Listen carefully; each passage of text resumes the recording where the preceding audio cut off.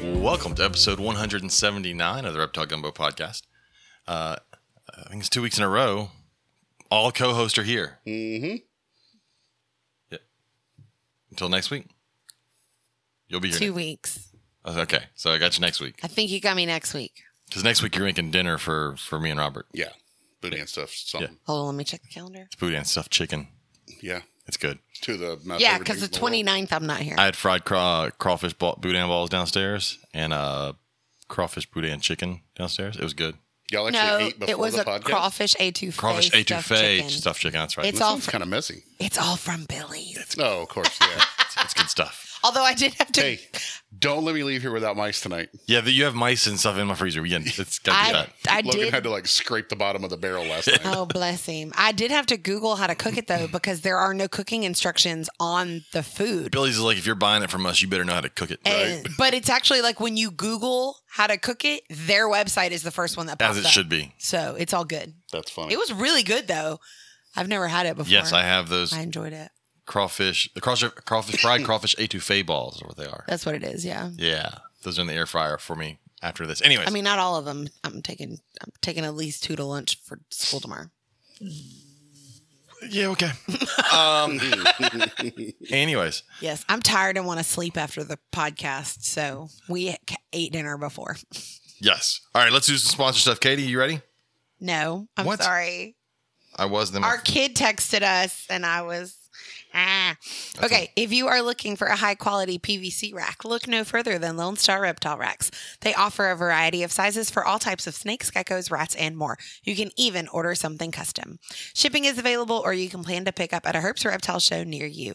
Visit lsreptileracks.com to reach out to Lone Star Reptile Racks and place your order today. Or cages, or signs, Or pencils and or laser engraved stuff. engraved pencils, Yep. or laser engraved erasers, Yep. or laser engraved anything besides metal.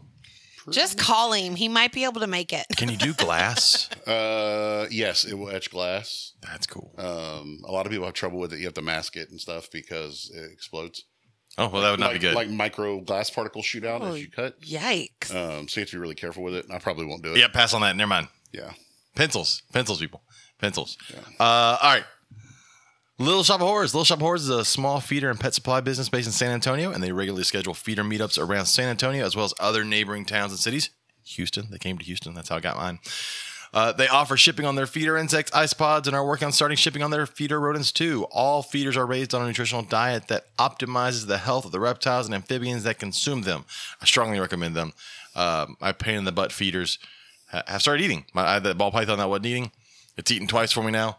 Also, one of my baby ball pythons, a second one is now eaten, so 2 of the 3. That's awesome. Okay, so Erica McVeigh just posted in the chat that everyone needs more pencils, especially with autumn shows. Great for kid giveaways. There you go. You could totally Vendors. vendors could get pencils with their names Yeah. and business names on them to give to kids. Yeah. And you don't have to get the Ticonderoga ones. You could get like a cool color pencil or something. Yeah, you could. Ticonderoga also makes the black pastel pencils. They also make black they ones. do I make want- black yeah. ones. I want to see what the black, Black ones ones are look like. cool looking. Yeah. Oh, that's a great idea. Erica's a genius. She is. I love her. I also so want to say, much. I hi used to to, think Ryan was a genius. And No, then it's I all thought Erica. a little bit, and I was like, oh, it's Erica. I think Ryan has ideas. Erica's job is to figure out how to make them happen. Yeah. I also say hi to Raptor G. Said howdy, first time actually catching us live. So Yeah. sorry. She said someone tell Ryan. No one can tell Ryan because he won't stop talking for anybody to tell him. I love Ryan. Anyway, speaking of Ryan, if you need to get a UVB LED light bulb, look no further than VivTech. Go check out VivTech products and use code GUMBO22 to save 15% on all of your LED UVB bulb needs, or temp gun at some point. Is that back yet? Gun, not yet. No, not yet. But Oh, if I okay. keep going higher, then it might. Probably not. No. Anyways, other stuff. What? My kid is texting me. And I don't, Why is she texting you? Because she wants to know which flavor of water I want out of the fridge because I'm not down there. Oh, that's sweet. Let's go with surprise me. It's probably going to be the one I don't like. Whatever she brings will be the one I don't want. Pineapple coconut tastes like you should add alcohol to it. I'm just She going to said throw working that on out it. there. Okay. As soon as it's done, temp gun. I'm getting or not temp gun. Sorry, I didn't mean temp gun. I meant UV meter. She knew what I meant. It's a good thing she did. She does. I don't sometimes. Herps. I saw Sean in here. Let's throw out Herps there. We just had the Herp show in Corpus Christi. I didn't get a beach weekend. No, we did not go. And I completely forgot that there's a Herp show this weekend. But I'm sleeping. I'm staying and I sleeping. have to sleep. You'll be making stickers, buddy. Oh, fuck. Yeah. But it's fine. I I'm gotta sleeping. sleep before I make stickers so that I don't get angry. And I was going to want sleep a in divorce. this weekend, but someone had me doing stuff all weekend. Last Thursday, I texted James, "Hey, you gonna have stickers for me?" And he goes, "We're working on them now." And then at like 10:30, he texts me, "There will be no stickers for this weekend." I said, "It went that well, huh?" Katie was tired and needed a nap.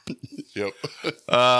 This weekend is the Bryan College Station show, August 19th and August 20th in Bryan, College Station, Texas. That one's in Bryan College Station. Then Conroe. God, it still seems I'll like be at Conroe. September 9th and September 10th. We got to deliver stickers to Conroe to some people. We do. Then over to Baton Rouge, Gonzales, September 16th, September 17th, and out to Waco, October 21st, 22nd. Then over to Lake Charles, November 4th and 5th. We'll probably be at that one. That's like 2 hours away. We'll probably be there.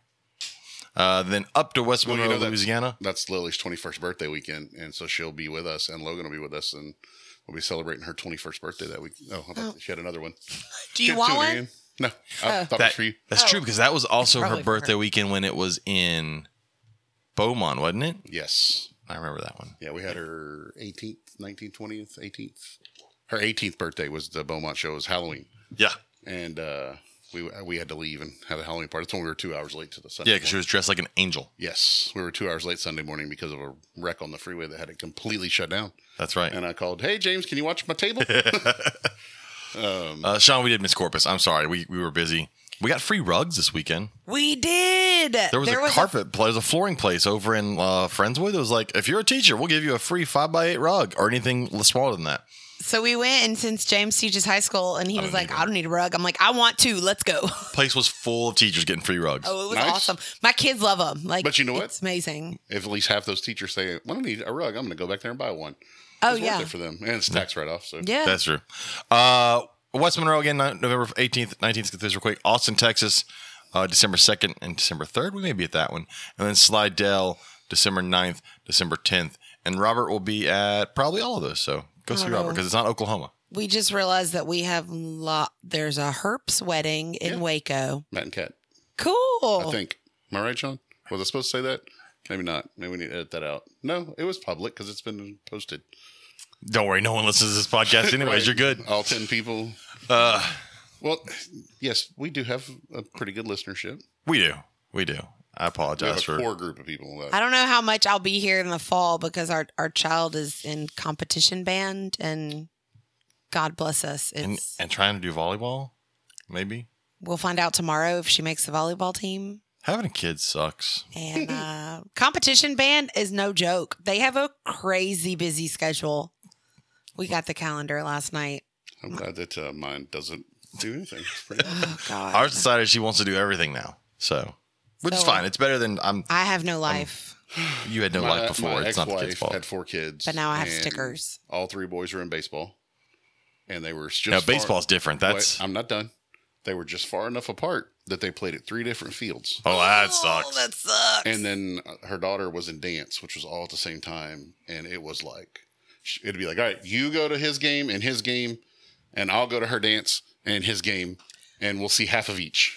So And then we had to run around and like pick them up. And yeah, we it had was- a parent that for my youngest brother it was similar. They would basically stand between 2 fields and watch one kid play on one field and then like turn around and watch the other kid play on the Yeah. other field, and that's how they had to watch games. Well, Erica, Sean, I got like confused because there's other secret things happening that you know about. Ooh, So secrets. I was kind of like, We're out of the loop. secret. Yeah, no, The you se- know, The but I'll- secret password is.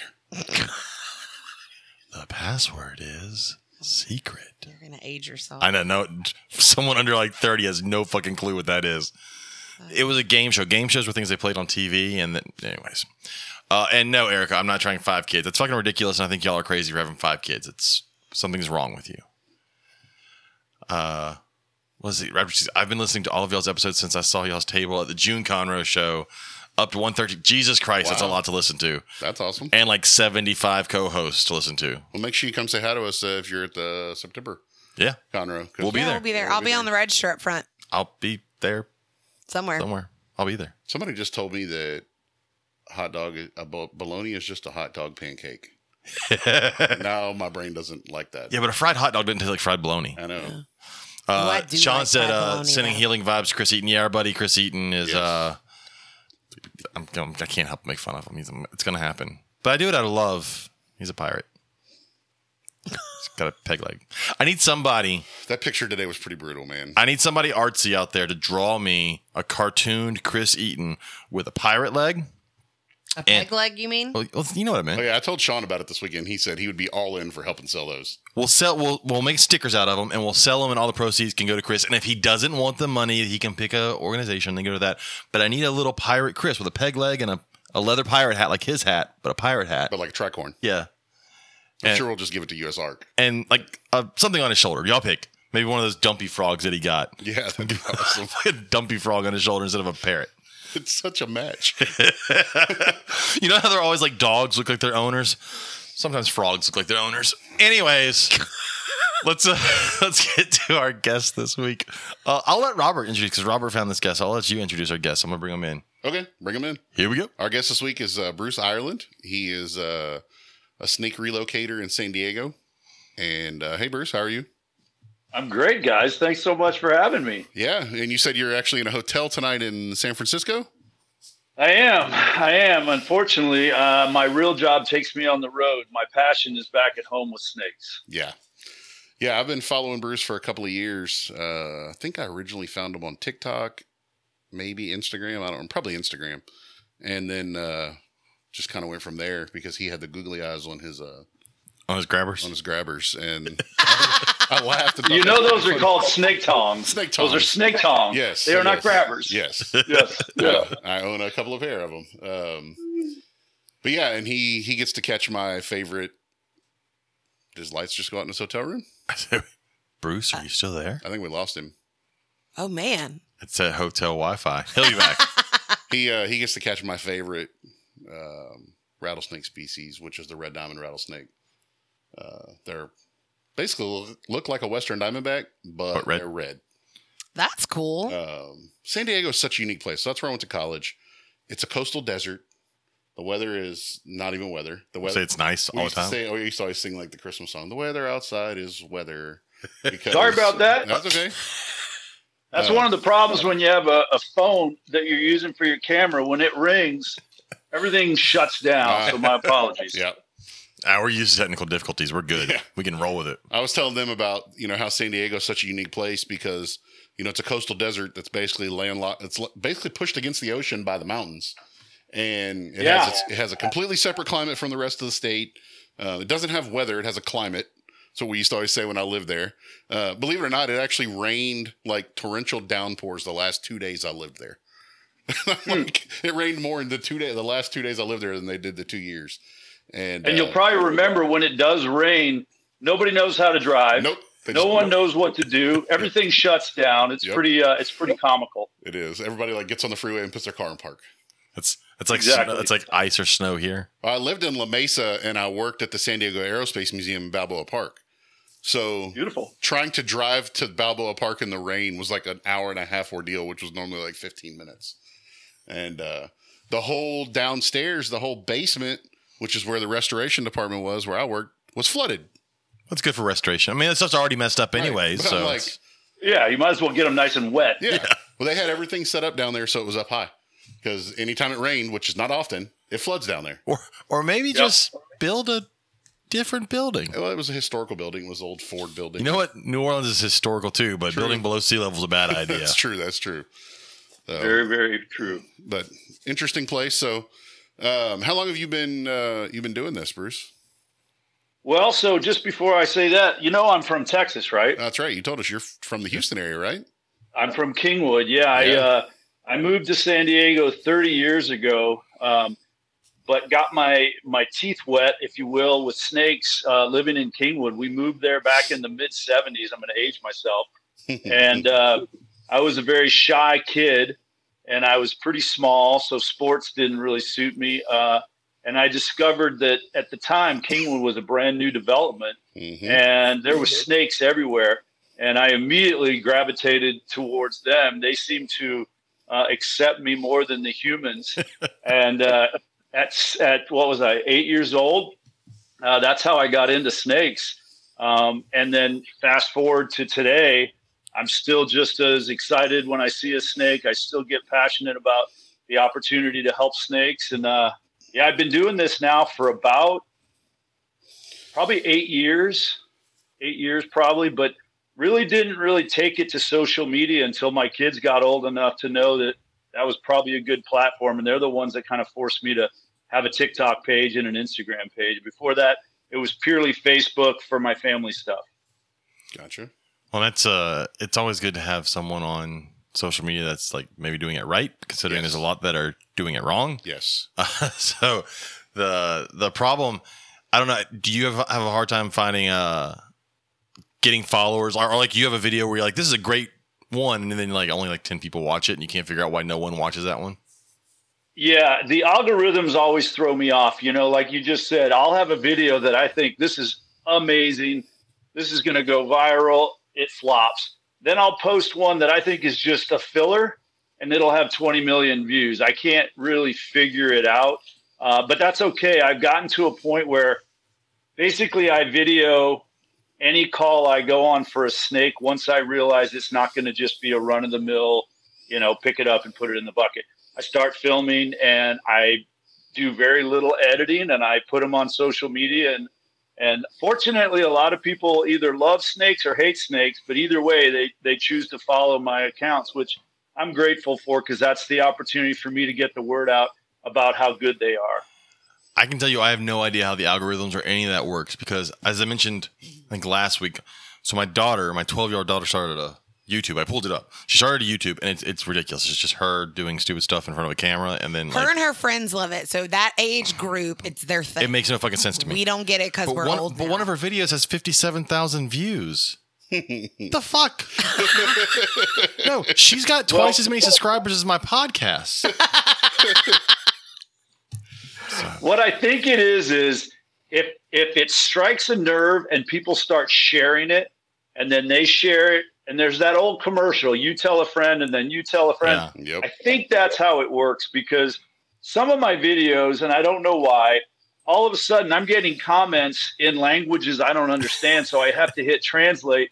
Turns out they're in the Middle East or Asia or somewhere in Europe that I don't even understand what they're saying, but that's when I know that they've started to get passed around, because they're in other parts of the world. So how does the process go for you getting calls? So we're in a group here, because a lot like how you explained Kingswood when you were here, where we live now in south of Houston is all brand new developments, and people are constantly having water snakes, because go figure, you build a pond in the middle of a neighborhood, you're going to have water snakes.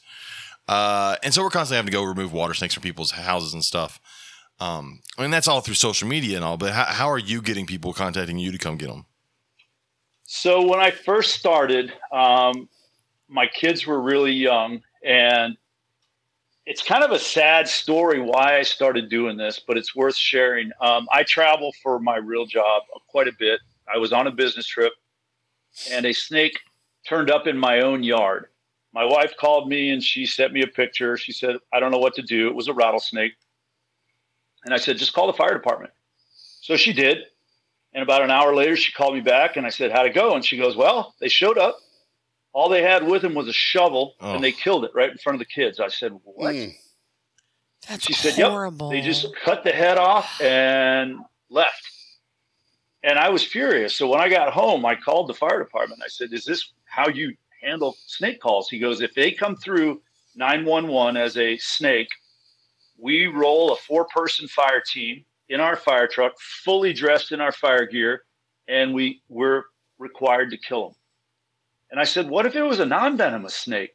And they said, it's up to the highest ranking person on that truck to determine if they want to kill it or not, regardless of species, including the red diamond we talked about earlier, which are protected in the state of California. Yeah. Wow. And that just made me so mad. So Aren't there Fast legal forward now. ramifications if you kill something that's protected? Obviously not to the fire departments. Oh, gosh. They can do whatever they want. Now, if I was to kill one, big problems. Yeah.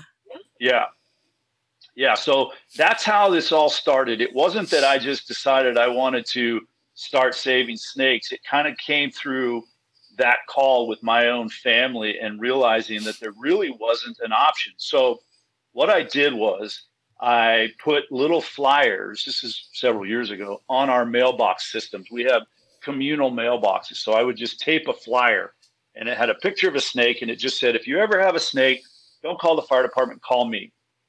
And then Nextdoor came into play. And I don't know if Nextdoor is big where you are, but it's pretty big here as a community. And I posted, the first year on there that if you have a snake, I would be happy to come do it. I will remove it. I will relocate it, and I will do it all for free. And that is basically how I still operate now. My team has grown significantly. I now have 18 people on my team. Oh, wow. We cover a lot bigger area than what I could cover by myself. But the business plan has really not changed. We show up, we educate, we take the snake, we treat it humanely, we hike it back into nature and release it. So is there a permit system? Do you charge? How does that all work, if you don't mind? Yeah. So what we have to have in the state of California is, as silly as this sounds, a fishing license. Yeah, that's how it was in Louisiana. Fishing license allows me to have up to 2 snakes in my possession at any given time. So we all have fishing licenses. We don't charge a fee because the reason is when I started this, I thought, well, if they can call the fire department for free and I'm going to try to charge them $250, who are you going to call? Mm-hmm. And I decided if I do it for free, there's no reason why you wouldn't choose my service over the fire department. And the first year, I think we had, 50 people called us, not a lot. And now we're 500 plus every year. So, and I still use Nextdoor, but word of mouth has gotten out a lot. Social media has certainly helped our cause. Our local news, Newsweek magazine, we've gotten a lot of positive press from it, which is great. It just makes things really busy. And a lot of times calls are coming in from, like I said, we live in San Diego. I have to start every phone call. Where are you calling from? I get them from Texas. I get them from Ohio. I get them from Washington State because they just Google snake wranglers and our number seems to pop up high on the search. So I get calls from places that I obviously can't reach. So have you also gone out and helped train some of these fire departments and some of these maybe police departments to help give them some help? Yeah. So that's a great question. So right now I'm in the middle of cutting through the red tape in California to try to change the law.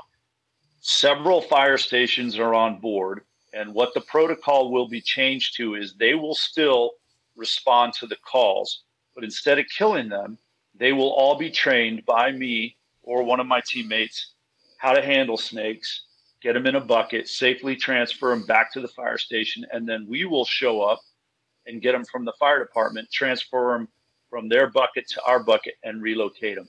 They can't let us show up in place of them for liability reasons. Yeah.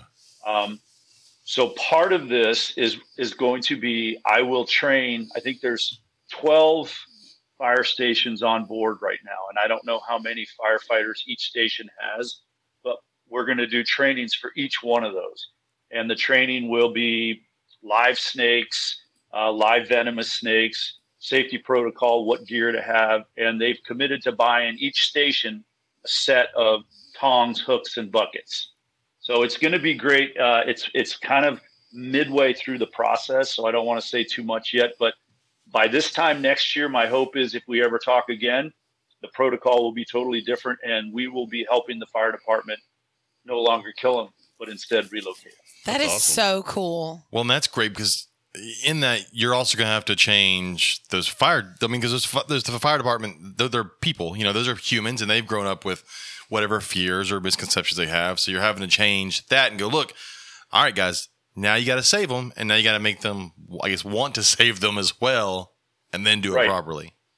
Right. And changing the mindset of somebody that has a predisposed fear of snakes is not easy. And that goes far deeper than just the fire department. I mean, social media is a great example of, as much as I post and show on my videos, for every 100 comments that I get that are positive, there'll be 2 or 3 that are just mean and hateful and sometimes just rude. And it's always those people that fear them. Yeah. And for those people, I can't change those people. So my hope is when I work with the fire departments, you know, these are going to be tough people. They're seeing things far worse than snakes. They're seeing car accidents and suicides and fires. My hope is they'll be open-minded enough to see that if properly trained, a snake is no more dangerous than riding a bicycle. Well, maybe those snake removal calls are in some way a nice break from everything else they've got to do. Maybe they'll learn, maybe they're some nature guys and they'll really start to enjoy the nature part of going there and removing these snakes. Yeah, that's a good point too. I mean, I've sat down to get to this point. I've had to sit down with quite a few firemen, and you know, I don't want to say firemen, fire people, and they don't like killing them. A lot of them have said, we don't like the protocol. We don't like that we have to kill them. But that's what they have to do, especially if they're venomous. Again, if it's a non-venomous snake, it's up to the person highest ranking on that squad or team. And if they deem we don't have the time or we got to get to another call, just kill it. That's what they do. So, you know, we'll see. I'm cautiously optimistic about where this is going to go. I have a lot of family that are paramedics or firefighters or even in the police department. And a lot of the times, you know, yes, it's an animal, it's not a human, but they want to save people and things. They, you know, their first reaction is not to kill something. So even if they are afraid of that animal, I could see where, you know, they might not want to kill it as soon as they come up on it. And you think about the type of person that decides they want to put their own life on the line and be a first responder, whether it's fire, EMT, police.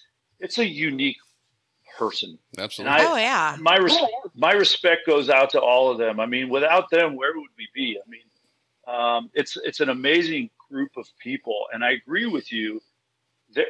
They're mainly thinking save, help, not kill. So I think it's going to go well. Like I said, you know, changing things in the state of California is not easy. I'm dedicated and my head's to the grindstone, so we'll see how it goes. And our friend Erica McVeigh was saying in California, you can kill a red diamond as long as you are not possessing it and it isn't on protected land. So she said that's the loophole, apparently. And she said you were epic for what you do. And then, thank you. That's Facebook users Gonzo. Oh, is it? And then Erica also asked, do you remove the comments, the bad comments, or keep them up and try to educate other people that are scrolling through? Wow. That's an amazing question, because if you ask the old Bruce that, I would get mad. Yeah, no. You know what's so funny? Okay, I got to tell you a funny story. When I started TikTok, my account, and I'm not bragging, it blew up. I got to 1.4 million followers. But one morning I woke up, had my coffee like I always do. I opened up TikTok. It said, your account has been permanently banned for dangerous acts. Well, what I learned was, because I used to blast people that wrote things like just cut its head off, somebody reported me, and it happened enough that TikTok banned me. Wow. So the nicer Bruce now, the nice guy now tries to educate, but if it's just an outward rude comment, I just block them so they can no longer see my content and they can't write comments and they don't even know it. I just do it. They go away. Life's good. So I've learned valuable lessons about social media and how to handle negative comments. Old Bruce was not very good at it. New Bruce is much better at it. I'm going to start referring myself to that. Current Robert's not very good at it either. No, That's how I'm going to refer to myself. I give them a chance to not be stupid. But then when they come back with stupid. So here's that was my me in thought on fourth it. grade today. I just looked at them like they had four heads. Yeah. But here's my thought. the people that typically write negative comments, a lot of times I'll look at their page just to see where it's coming from. Me too. And almost inevitably, they have no videos, no content, no followers, no nothing, but they have that keyboard. Mm-hmm. And that keyboard, in the privacy of their own parents' basement or wherever they are, they can write whatever the heck they want because it gets them, especially when they do it on a viral video. That's where it happens the most because that's their stage. And I've just learned to ignore it. I don't care. So going back to the fire department, one of our listeners, Darren Watson, said, why is the fire department not allowed to relocate? Is it a time thing or maybe that they don't know where to really relocate? I would also think it's not one of those things that falls kind of under their job. They're, that's not their thing.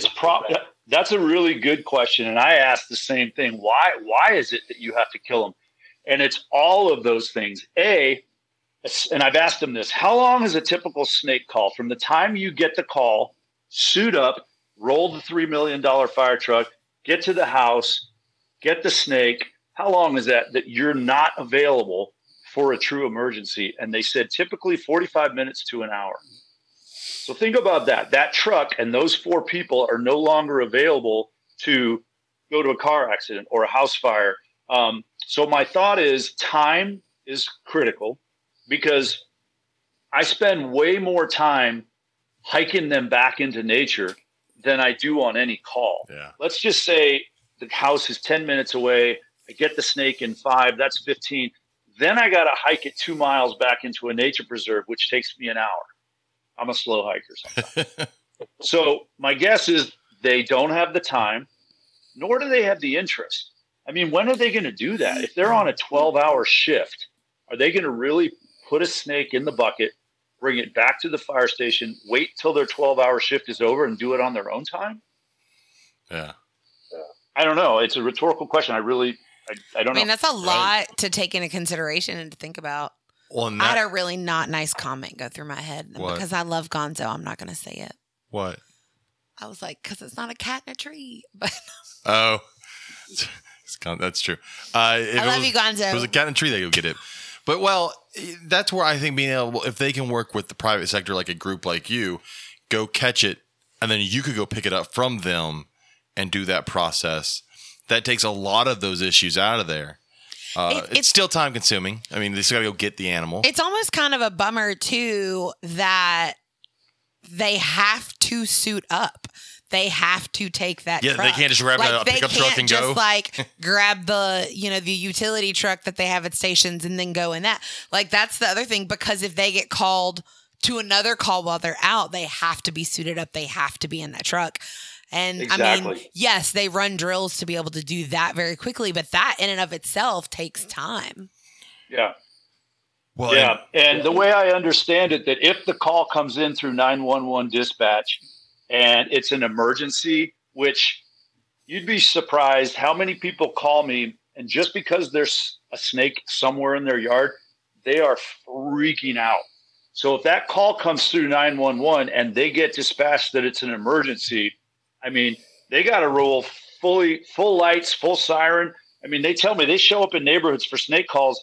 I think it's code, one of the firemen on there might be able to say code 4, code 3, but light siren. So think about that. Your whole neighborhood, is now watching what the heck's going on. Mm-hmm. That's true. But here's the crazy thing. This is one thing I learned that still bothers me is Code 3. Yeah, it's code 3. code 3. There you go. So when I go to a snake call, if it's in a community, it's almost guaranteed there's going to be attention. Kids, parents, people want to see the snake. People come out of their house. And I'm just a guy in a black minivan.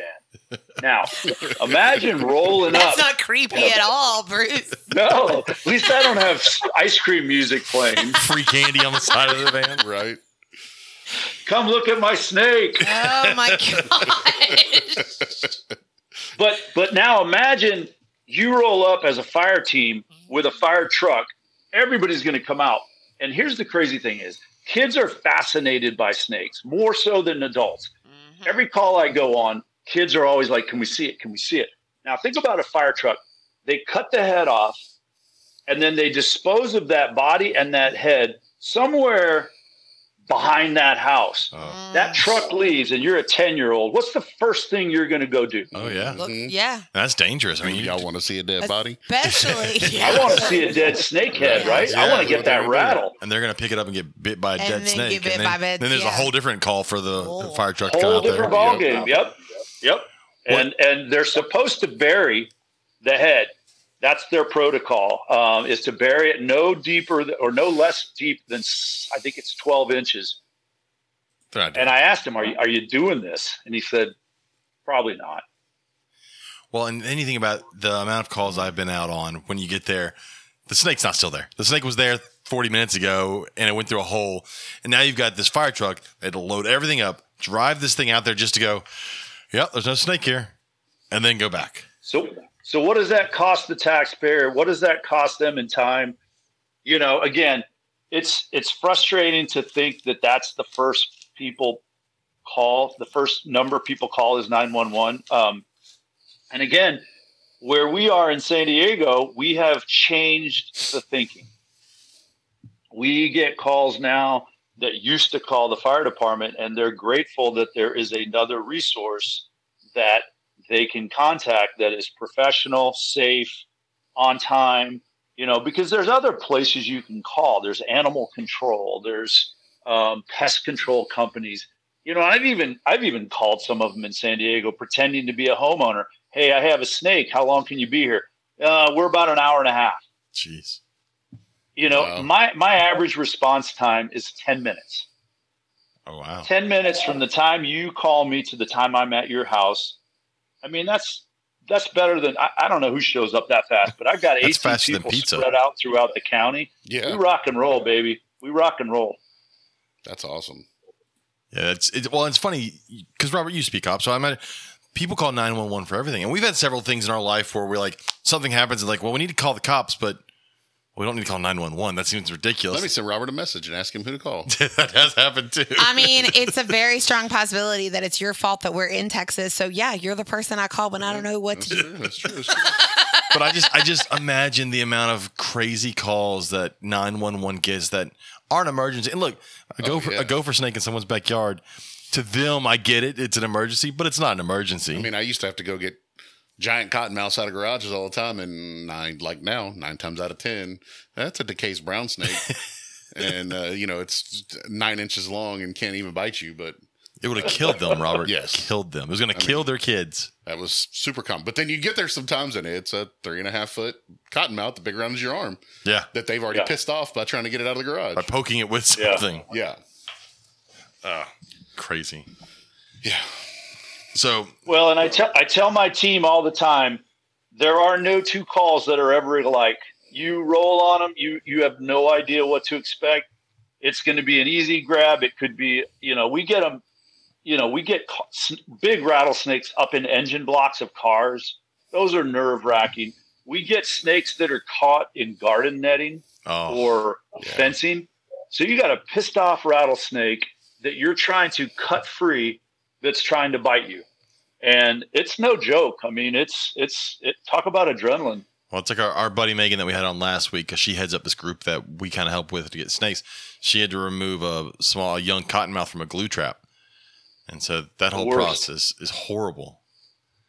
But Glue traps are everywhere. I mean, and usually it's a death sentence to whatever gets stuck on those things. Mm-hmm. I mean, we try really hard to tell people, don't use glue traps. Use something else. If you're trying to catch rodents, just use an old snap trap.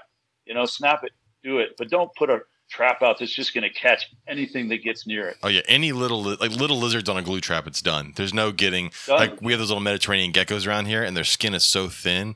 Once they're on a glue trap, I mean, you can't get those things off. It's Done. Yeah.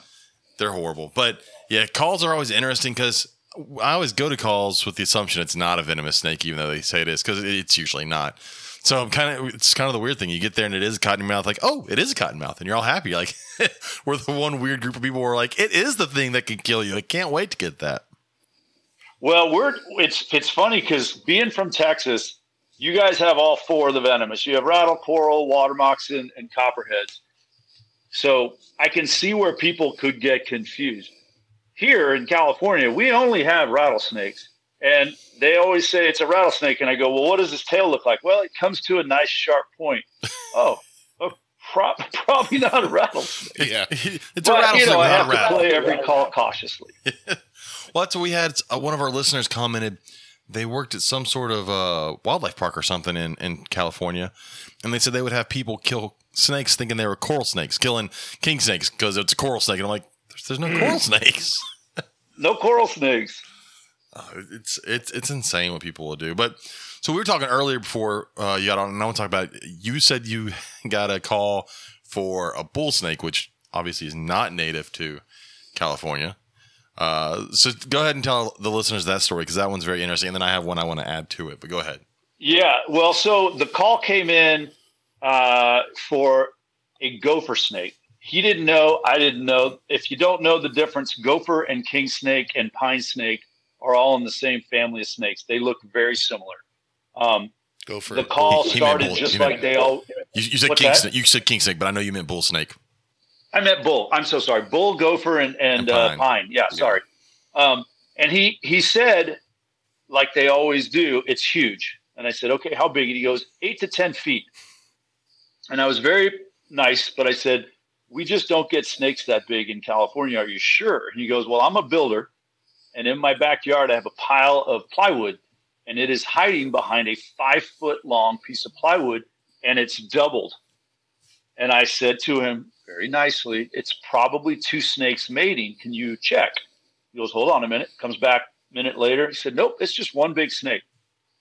So needless to say, my adrenaline got pumping. I still, after 50 plus years of working with snakes, get super excited about anything that's unique. I just sent them the And video. I So drove down there. I'll that make it thing's short. crazy. I just sent What's them that? the video, so they're watching it right now. Yeah. Yeah. So I drive down there and I asked, like I always do, can I video? And he said, yeah, go ahead. So I videoed from the moment I got there to the time I saw the snake, to the time I had the snake in the bucket. And it is massive. You can hear it in my voice. I am like a little kid on Christmas morning where I got my first BB gun. I am so excited. This thing's huge. And this thing is massive. At the time, I believed it to be a San Diego gopher snake. And I knew that if it was 8 feet long, which it sure looked like it, I had a new world record snake. So there was a lot of excitement. And the homeowner was equally as excited. He was so excited that he was part of it. So anyway, it turned out I took it to a college in San Diego area in LA that has a herpetology group, and brought it up there for positive ID. They were the ones that told me it was actually a bull snake.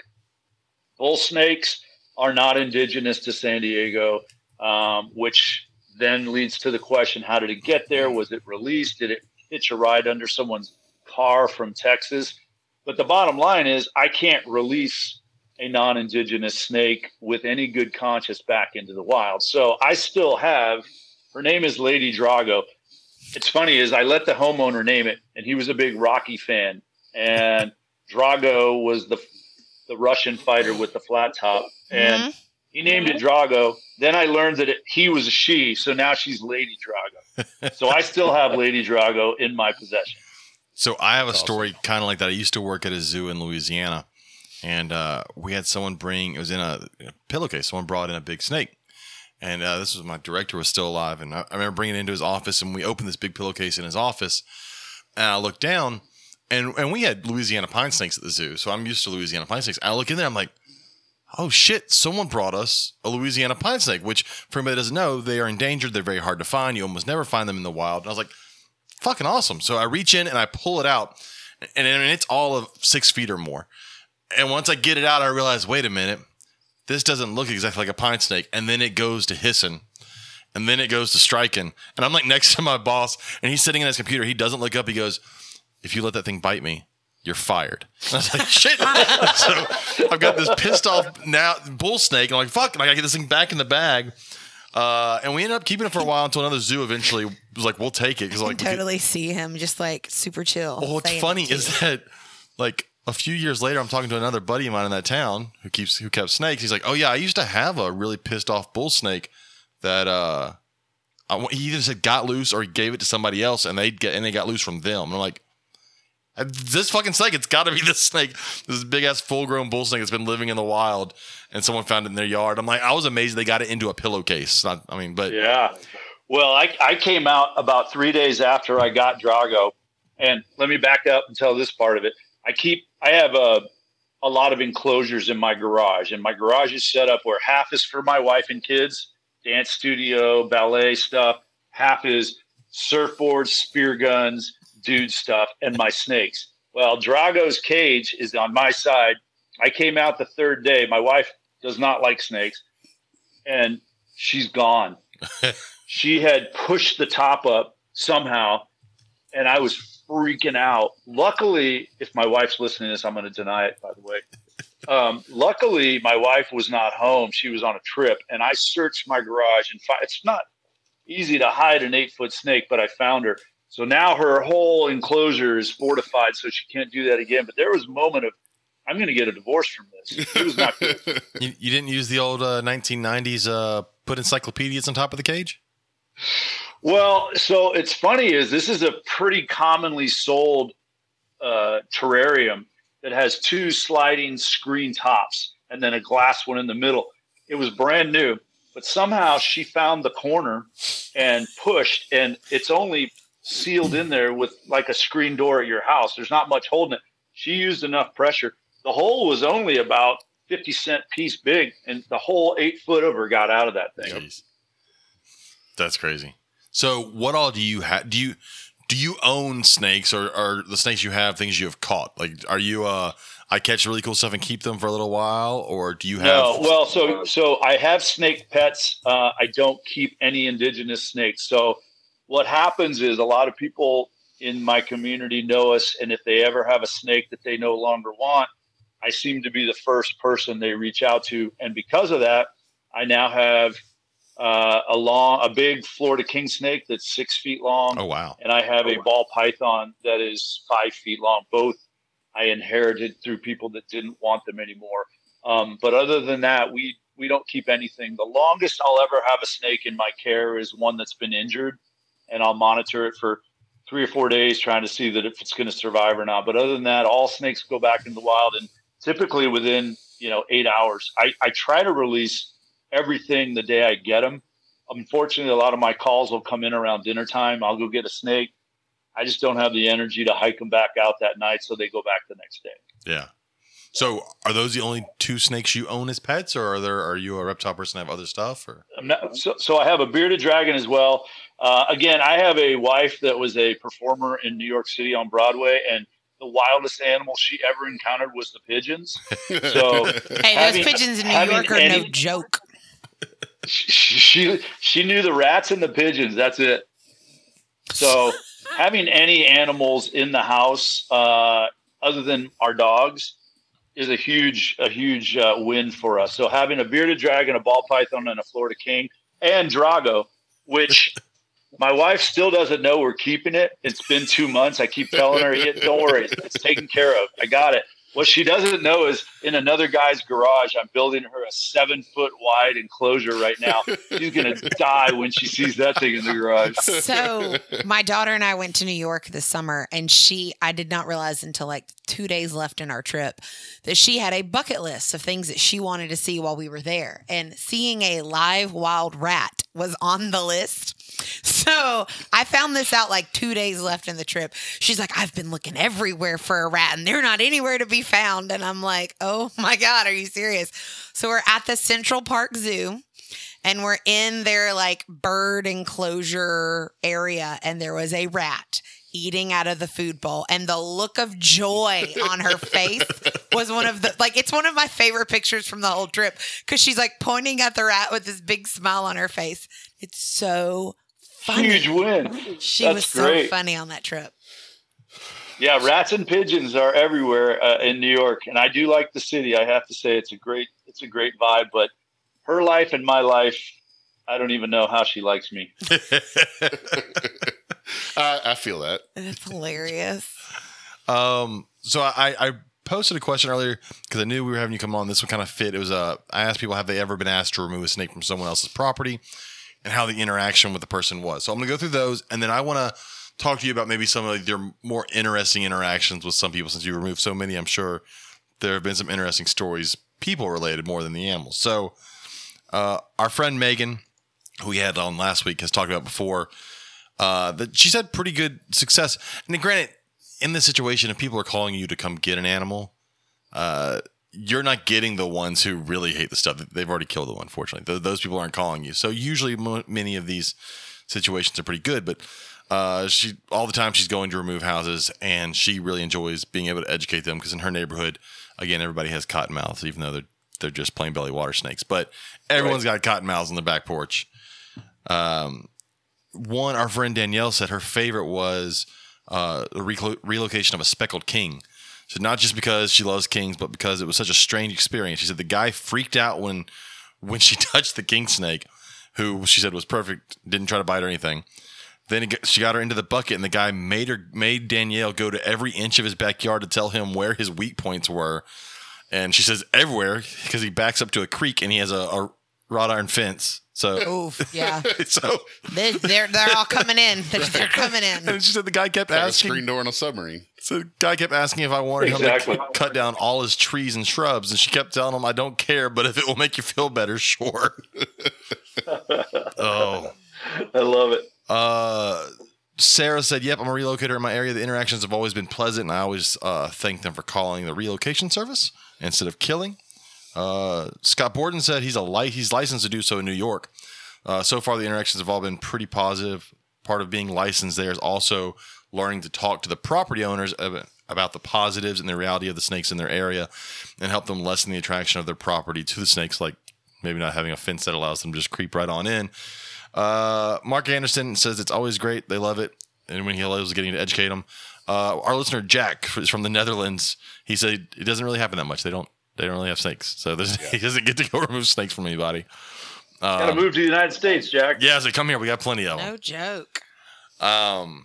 I'd say most of ours are pretty good. They're very appreciative, and usually Robert and I have to go, "No, you don't have to tip us. Please don't give us money." Sometimes they put it in your car when you're out catching the snake. Yes, that has happened. Yeah. But like I said, usually you're not getting the kind of person that's the only good snake's a dead snake because they didn't call you. Well, my neighborhood is like 1,700 houses, and there's a gated community that's part of our neighborhood, but they're not because they're gated.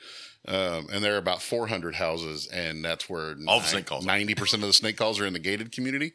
The snakes are bougie, I guess, and like the nice houses. Yeah.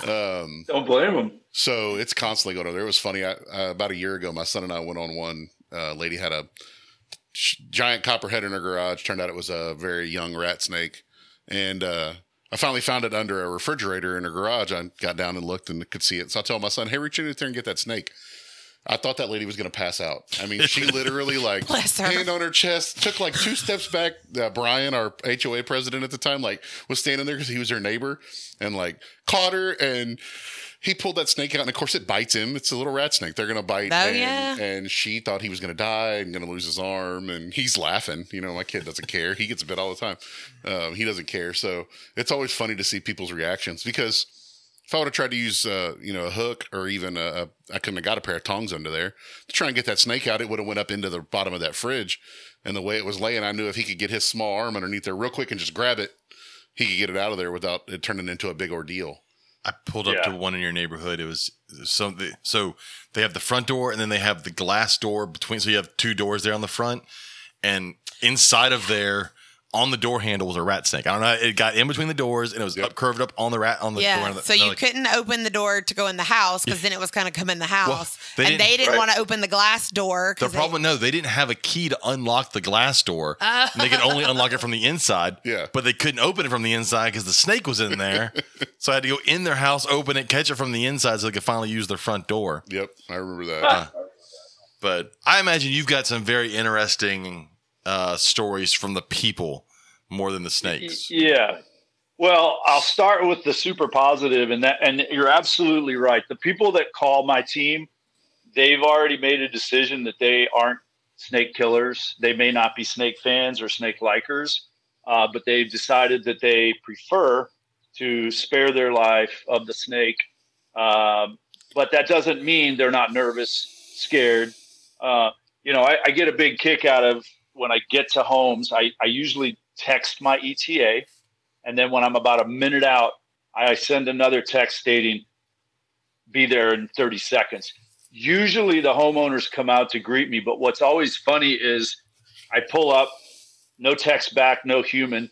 I get out and I hear from the second story window, I'm not coming out, but the snake, you can go in the backyard. And basically they just let me go through a gate. And then they go now to a back window on the second floor.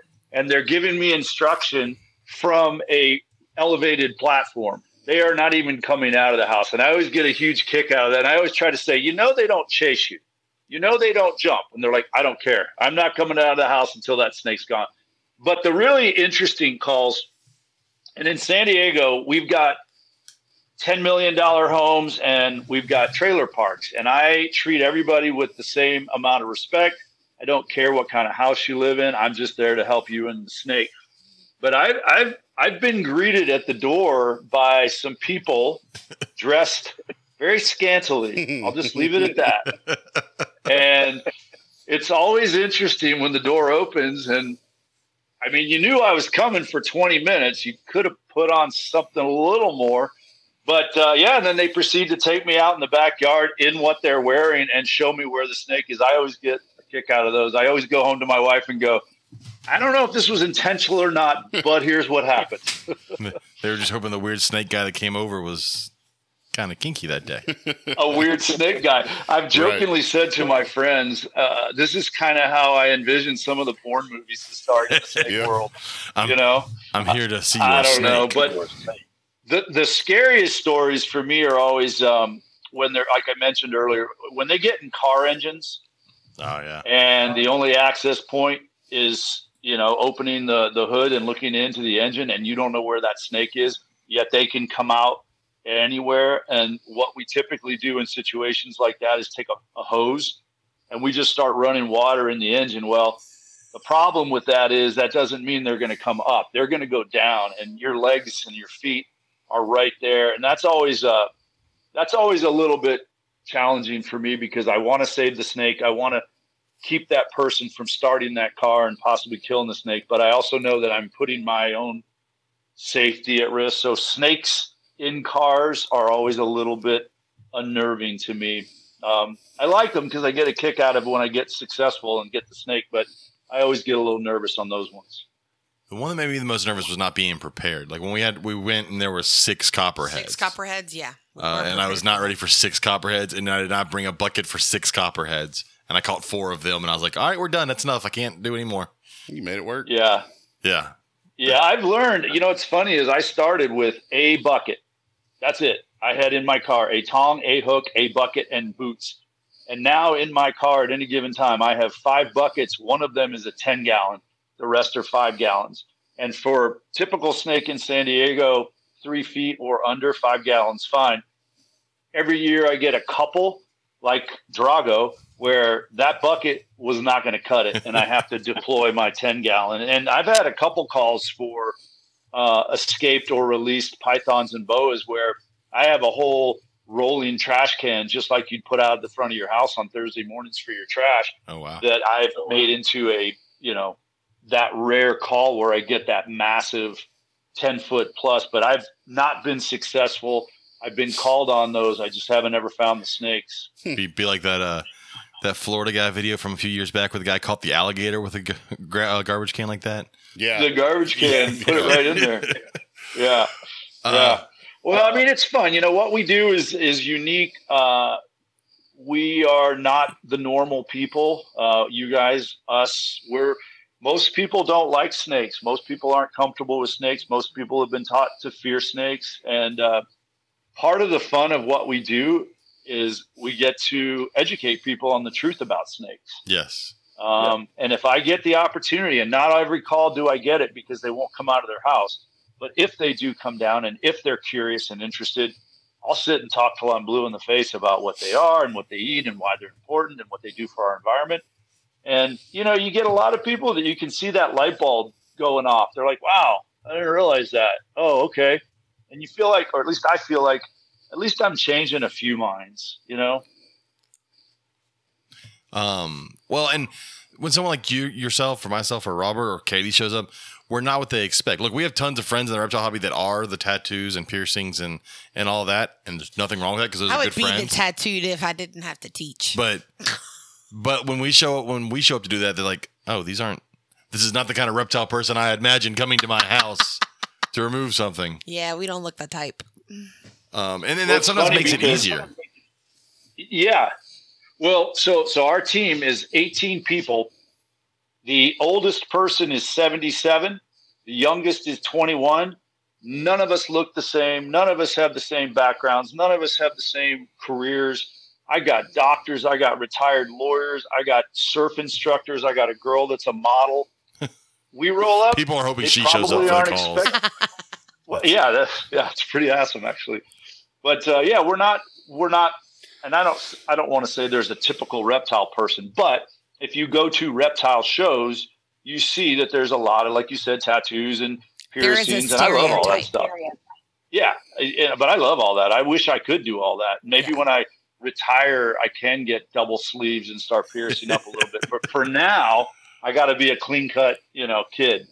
So I've got it. The best business plan for you, Bruce, is you need to have that model on all of your publications for what y'all do, and then the people are like, "All right, we need you to come remove a snake," and then you show up, and the guy's like, "Oh, it's you." And you can hear that Charlie Brown wah wah wah. This is the 5th call from this frat house we've had this week for a snake. Yeah, no, it's fun. It's unique. It's funny because we get together once a quarter as a team, and we do it in my backyard, and we invite people to bring their spouses, and everybody brings adult beverages, and my wife calls it our herpes meeting. I'm like, honey, we're not herpes, we're herpers. There's a big difference. There's a big difference. We don't have any open sores. We're just herpers. At least not open source from that, like bites and stuff. Oh yeah, right. Yeah, I enjoy the calls of getting to go remove stuff from houses, just because one, you don't know what it is, because look, the general public has no idea what is in their house or in their yard or what, like you said, they'll tell you it's 8 foot long and you get there and it's a baby rat snake and it barely fits right in the palm of your hand. But there's that drive on the way over there, like, oh, this could be something cool. And like, I hate to feel bad because sometimes I'm like, oh no, it's a rat snake. And I'm like, I was really hoping it was something I don't normally see, but I still enjoy removing a rat snake. We're that way with our most common snake is called a Southern Pacific rattlesnake. Oh yeah, it's highly toxic, but also incredibly common. And there is a time of our year where it's all babies. And the joke is, let me guess, you got another 10-inch Southern Pacific. Go figure. So it's almost like when we get those calls, nobody wants to respond to them. We do, but to them, to the caller, it's a big deal. They have a baby rattlesnake. But to us, it's like, yeah, this is my 28th one of the day. What is the what's the one everybody's hoping to find when they go to one of these calls out there? Reds. That's how I figured. It's kind of like the holy grail of snakes. In fact, today when I was flying to San Francisco, I was on the plane, but we hadn't taken off yet. My phone rang. It was a snake call. So I put it out to the team. And when I landed and my phone came back to life, there was a picture of a 5-foot red that one of my wranglers got. And I was like, oh, man. Would that have been a call that you would have gone on personally had you not been? For sure. Yeah. Oh, for sure. It was literally in my backyard. I mean, it was 10 minutes from my home. So I would have rolled on that call. But, we get several different kinds of snakes that aren't common. We get coach whips. The real gem, if there is one, is called a rosy boa. Oh, I love rosies. Yep. And I've been in San Diego 30 years. I've seen 3. One was on a call, and it was this year, and it was a home that backed up to the Navy base, and they didn't know what it was. And she sent me a picture, and literally I got chills. I'm like, I'll be there in 25 minutes. I would have flown there. Oh. It was the coolest rosy boa. They're so calm, and I kept that snake for about 2 weeks because I had 5 educational talks I was doing at schools and things, and I brought that little rosy everywhere, each one of those, because it's the perfect snake to hand over to a child or someone that's scared of snakes, because I've never seen one show anything other than a calm disposition. Well, I can change that for you. Yeah. Really? I've got Mexican Rosies, and they come out biting and they stay that way. Yeah. Really? The Rosie I had was a Limburg albino, and it bit me every time I dealt with it. Wow. I've never heard that. Again, I've caught 3. One was on a call, 2 were on bike rides, picked them both up, handled them, no problem. But I've never heard that. I always just thought they were just chill snakes. They and many of them can be. I've got a female who's due to drop any day now, and we'll see how many babies she gives me. But yeah, I've got some of her babies from years ago, and they still bite. But I need to get a baby from you. I would love to have one as part of my my home team that I can take to talks, because right now when I do talks, I try to bring, like, I usually have these talks planned a couple weeks in advance so I try to have gopher, king, rattlesnake, and then whatever weird one I can get. I try to always have at least 3 or 4 snakes, but they all go back into the wild. But Rosies is just so uncommon to see them coastally. I know they're pretty common in San Diego County, but not coastally where we live. They're cool. And when I do any sort of talks, I always try to bring my Louisiana pine snake, even though now I'm in Texas and it's not as common, but in Louisiana it was always fun because I used to live there. But I always bring that one because that's a fun one, and mine are pretty calm. I like to bring my speckled king because that's one people could see, and I've got a beautiful speckled king, and that's just an awesome looking snake. And that's one of those ones you'd be like, this one eats snakes. You should like this snake. Yeah. So your speckled king probably looks exactly like my Florida king, which a lot of people say that's a speckled. And I say, well, no, the person that had it told me it was a Florida king. So I don't know really its background, but it's huge. I mean, I don't know. I haven't measured it. She's over 5, but not quite 6. My speckled, it's from Harris County lineage. Got that in Texas. Which is Houston. Yeah, you used to live here. And it is solid yellow belly and beautiful yellow speckles all over its body. Oh, wow. And she is. Yeah, I'll have to text you a picture to see if they look alike. Yeah. Mine's but the cool thing is this snake is big and it looks so different than any snake you'd find in San Diego, but kids just, because they can take it and put it around her neck and do all the photos. It's the only snake that I would allow that. I never let any kids touch the snakes that I bring that I know are wild, but Elvis, my king snake's named Elvis. My Elvis is the best because he's just a happy-go-lucky guy. Well, and that bull, if it did act so much like a bull snake, would be great too, because it's not a gopher snake, but you can go. This one is very similar to what you have here. But Drago is scary. Yeah. Oh, I can imagine. I've never met a really nice adult bull snake. She is still not fond of me yet, and I put my hand and I try to put my hand on her just so there's some tactile touch. She gets this hiss going, and I swear she's going to bite me, but she doesn't. But if I brought that out in front. Oh, no. His phone was ringing. I say we lost. Oh, his phone may. I bet Bruce's phone did ring. Oh, no. Where did. No, that's our us. Wi-Fi's gone down, too. Yeah, look at the. We pay so much for internet for it just to mess up. Did you mute me? Am I turned down? No. Are you sure? Oh, wait. No, I did mute you. I am muted. I'm running my mouth over here. Well, what's new? Maybe we'll come back at some point. Because my keys were super loud. I was working on work stuff, and I type loud on this computer. I got to remember to bring the other computer. So I'm just going to talk to fill the void while James is while I play with the internet and trying to figure out why our internet that we pay so much money for doesn't work. Oh, no. Oh, well. It's fine. It's still recording on this end. It just means whoever's watching live will see the broadcast when we finally make it back. Wow. They kicked us all the fucking way off. Yeah, I know. We're coming back. Yeah. What were you saying, Katie? Were you just I was just filling in the void. And there's Bruce. And we're back. Yeah, there you are. What happened? Our internet just doesn't like us sometimes, even though we pay a lot for it. It hasn't done that in a while. No, it hasn't. I think I said the most important thing the whole talk when you guys went away. Now I can't remember what it was. That's fine. Anybody watching live got to see it. The Raptor G understands. This is the episode's, technical difficulty. It happens. Sorry about that. I don't know if that was on my end or your end. No, it was us. It was us. AT&T likes to charge us a lot for internet and then just randomly mess up on us. There you go. But But yeah, I enjoy going. I would wish my goal this year is to get out and go herping more in Texas. I've been here. This is my 3rd year, and I still have yet to see a diamondback rattlesnake. So I want to see a western diamondback. That's one of my big things. I know where we normally go road cruising, Robert saw one snake that I want to see in person, but he didn't get a hold of it. There's the 1 second. What was it, Robert? You saw the Prairie King? Yeah, Prairie King. I want to see a Prairie King. One morning I went by myself. Yeah. Prairie Kings are cool. Have you seen coral snakes yet? I mean, I've had people, when I worked at the zoo, people brought me coral snakes. I haven't seen them in the wild but I yet. haven't seen it out in the wild. Yeah, they're amazing.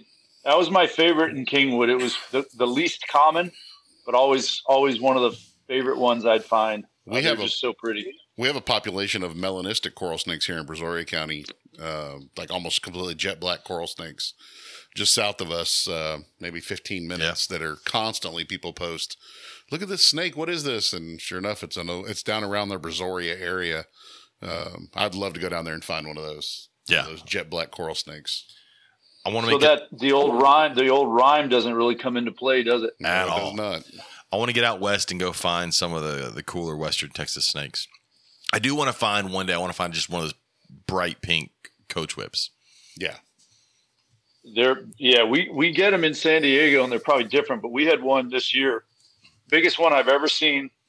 Top color was pretty standardized. Head was black.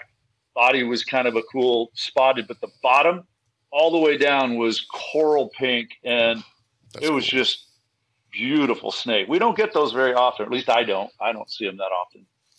One of my favorites still to ever find in the wild is in Louisiana is buttermilk racers. So, like I said, when I said it before in here, the first time I saw a picture of one, it was in one of those field guides where they're all drawn and they're colored in the cartoon pictures. So, like, yeah, whatever. And it was blue. And I'm like, well, there's no such thing as a blue snake. And then when I caught one, I was like, oh, shit, these things really are blue in real life. Really are blue, yeah. Those are such just crazy looking snakes. But there are some snakes out West Texas that I want to see. Was it is it a shovel nose? The long nose snake. Long nose snakes. Long nose snakes. Long nose are beautiful. I want to see those. I mean, I do want to see gray bands. Like everybody, that's one of those things. I want to go. There's a gray band. I've seen a gray band. Right. But there are a lot of the other snakes out there that I would love to see. Some of the smaller colubrids, like the Chihuahuan hook nose that farts on you when you pick it up. I'll go for that. I'll take a farting snake. Yep. But yeah, I want to find some of the stuff that I don't normally find. I like decays, but I've seen a million decay snakes. Well, maybe like one of the Trans-Pecos copperheads, because those things are. Oh, those are pretty. I think they've lumped them in now with another species, but I think they're lumped in with the broadbands. I think so. They combine it with broadband. Do you guys ever put out board lines? No, I have friends that do, but we don't have anywhere to do it. This area where we're at is developing so fast you wouldn't even recognize it if you hadn't been here in 20 or 30 years. And there's just nowhere left to do it. I mean, the city the city I live in is Manville. 10 years ago was 2,000 people, and now it's 50,000 people. And in another 10 years, it'll be 100,000 people. Yeah, it's exploding out here, which is why we get so many snake calls now, because these snakes still think it's rice fields. They don't know that these houses are here all of a sudden. Yeah, we still have a lot of public land that they set aside for preserves and nature areas. And I'm a huge, I put out board lines all around my neighborhood. Well, my area, not just my neighborhood. And it takes a while, it takes 6 to 8 months. But boy, when they start producing, and the great thing is my snake calls will slow way down come December when it starts to get, under 50 at night. But that's when I go out and hike my board lines. And, it's a great opportunity to take the kids. And if I got buddies that want to bring their kids, and I can almost guarantee we'll flip boards and find, any day we could probably find 15, 20 snakes. Okay, so I'm really glad that you just said flip boards, because I'm sitting here and I'm going, what is a board line? I have no clue what any of you people are talking about. Yeah, so I'm literally assuming it is a line that you have laid boards or tin or things like that. Yep. So the snakes have somewhere warm to go hang out when it's cold, which also keeps them from getting into houses. Textbook definition. Yeah, we collect stuff. Could be carpeting, could be tin, could be plywood. And usually this time of year I go put them out. And what happens is the grass or whatever is underneath them starts to decay, and they start to, you get the little mini ecosystems, and you get the bugs, and then the lizards, and then the rodents, and then pretty soon the snakes. So, by December, January, we'll go hike a 1 mile board line, and we'll find 10 snakes. And we just leave them. It's more just the fun of seeing what you find. It's like Christmas. Every time I flip a board, I'm like, it's like Christmas morning. And we photograph them, and we put them in our catalog of snake photos. But that's a lot of times where we'll find more unique snakes than we're getting in people's homes. Coach whips, things like that. We get shovel nose snakes. Patch nose. Night That's the one I want to snakes. see. Yep. Just found a Bimini blind snake. You ever heard of that? So that was this year. I found my first blind snake in Austin, Texas. Yeah, back in May. And, flipping rocks. Me too. Flipping rocks in a little park in the middle of a city. It's the coolest thing. That's so cool. Little blind snakes. Yeah, tarantulas and blind snakes that day. Yeah. Yep. Scorpions, tarantulas, and snakes. And people think I'm crazy, but if you're into nature and you love to find creepy crawlies, flipping boards is the best. Oh yeah. Oh, it's like Christmas. So you don't know what's going to be in there. What's funny here is the very first log I flipped this year was in Austin, and it had a big ass wasp nest under it. And I'm allergic, so I'm like running away from these wasps. And I said, I hope that's not how this whole year goes. So we watched a video today on. Oh my God, my brain just totally went blank. Yes, it did. It did. I watched it. It's the big national park in Texas, on the other side of Texas. Big Bend. There we go. So anyway, we watched a video on that today, and it was talking about the wildlife, and they showed this video of a tarantula, and the kids freak out. They're like, you can't really find those in the wild here. And I'm like, pause. Let me tell you about us turning over some rocks. Yeah. Because we saw several on that trip. I have one in my house that my father-in-law found crawling up his leg a few weeks ago. Yeah.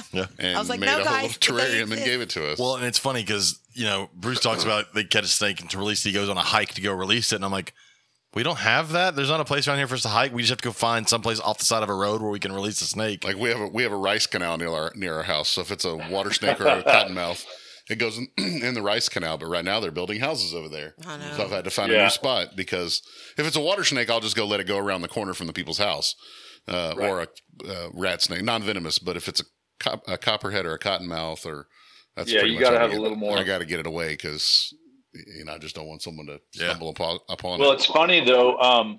With all the nature preserves we have, I still have to be really cautious when I do my relocations, because I learned the hard way that if I go out walking with a big bright, and all my buckets are green camo with red lids that say venomous snakes on it, very obvious what I'm doing. And I got grief multiple times from people also out enjoying the nature areas, typically that had dogs, that would ask, what are you doing? Yep. And I used to, old Bruce, I'm just letting the snake go.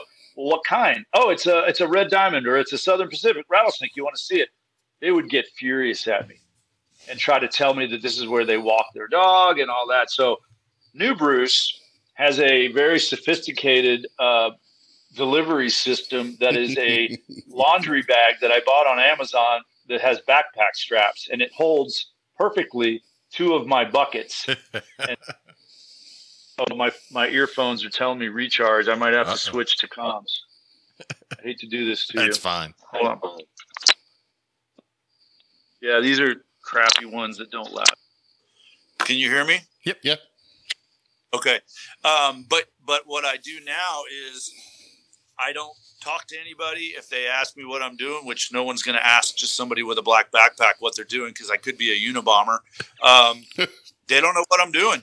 So I just wait till I'm far enough away from roads and I'm deep enough into the area that I'm going that I look around. I don't see anybody, and I quickly, I have a collapsible snake hook that collapses or to about 2 feet. I use that so no one sees me with a snake hook. And all my team has these bags now, and we all try to keep a low profile during relocation. You just hope the backpack doesn't start rattling when you walk past people, right? Well, and what's funny is they often are rattling because they pick up the vibrations of my movement. And, if I pass someone close enough, they're going to hear it. So I just try to pass quickly and, don't engage. Don't engage. Eyes down. Don't talk. Look at the ground. I watched the video where you were releasing a big red diamond. Was it probably a month ago? Yeah, the one that struck the top of the bucket. Yeah. It was like right on the other side of the bucket from you, and it kind of came back at you. So that was a scary one. Yeah, that was this year. This was early in the season, and it was a very, very large red. And typically, they're calm. And this particular one, I hiked. So reds have to be treated differently than a lot of our other snakes. You have to take them to hilly, rocky. That's their natural terrain. And so I hiked for quite a while, and I think that might have been why it was so irritated, because it was probably a 45-minute hike to get to this. We have this big water tower. I don't want to say too much where it is, but basically a water tower. There's nothing around it except rocky outcrops, and it's a perfect place for these snakes. But by the time I took it out of my bag, and then you saw what happened, that sucker hit the top of that. As I was about to undo it, I heard it go boom. Yeah. Uh-oh. And all I had was maybe I had a big hook that day. I can't remember. But I chose to just dump the bucket over, which usually I slowly bring him out and delicately put him down. But that guy was sizable. He was one of the bigger ones this season. I think that's the video that I watched. Yes, there was. I think that's the one I watched. Because in the video, I think you even talked about how you normally are just like super calm about letting them go. And this was just like a real quick thing.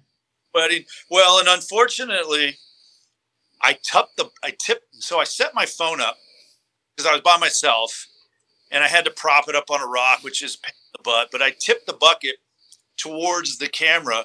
Well, it doesn't come out right away, and I can't see. I can't see what's going on. So I'm trying to shake the bucket, and it's just irritating the snake even more. So by the time he finally folds out of the bucket, he's not happy at all.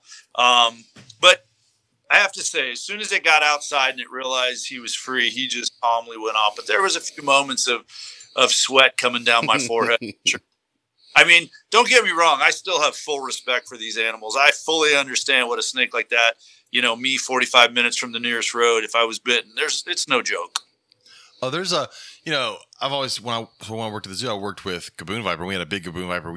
I used to catch it by hand to give it injections because it didn't eat for a long time. Anyways, but doing everything right, safety-wise, knowing I had all the safety, everything, I had its head in a tube and all, your ass still puckers when that thing huffs and puffs, and you're like, this thing could kill me.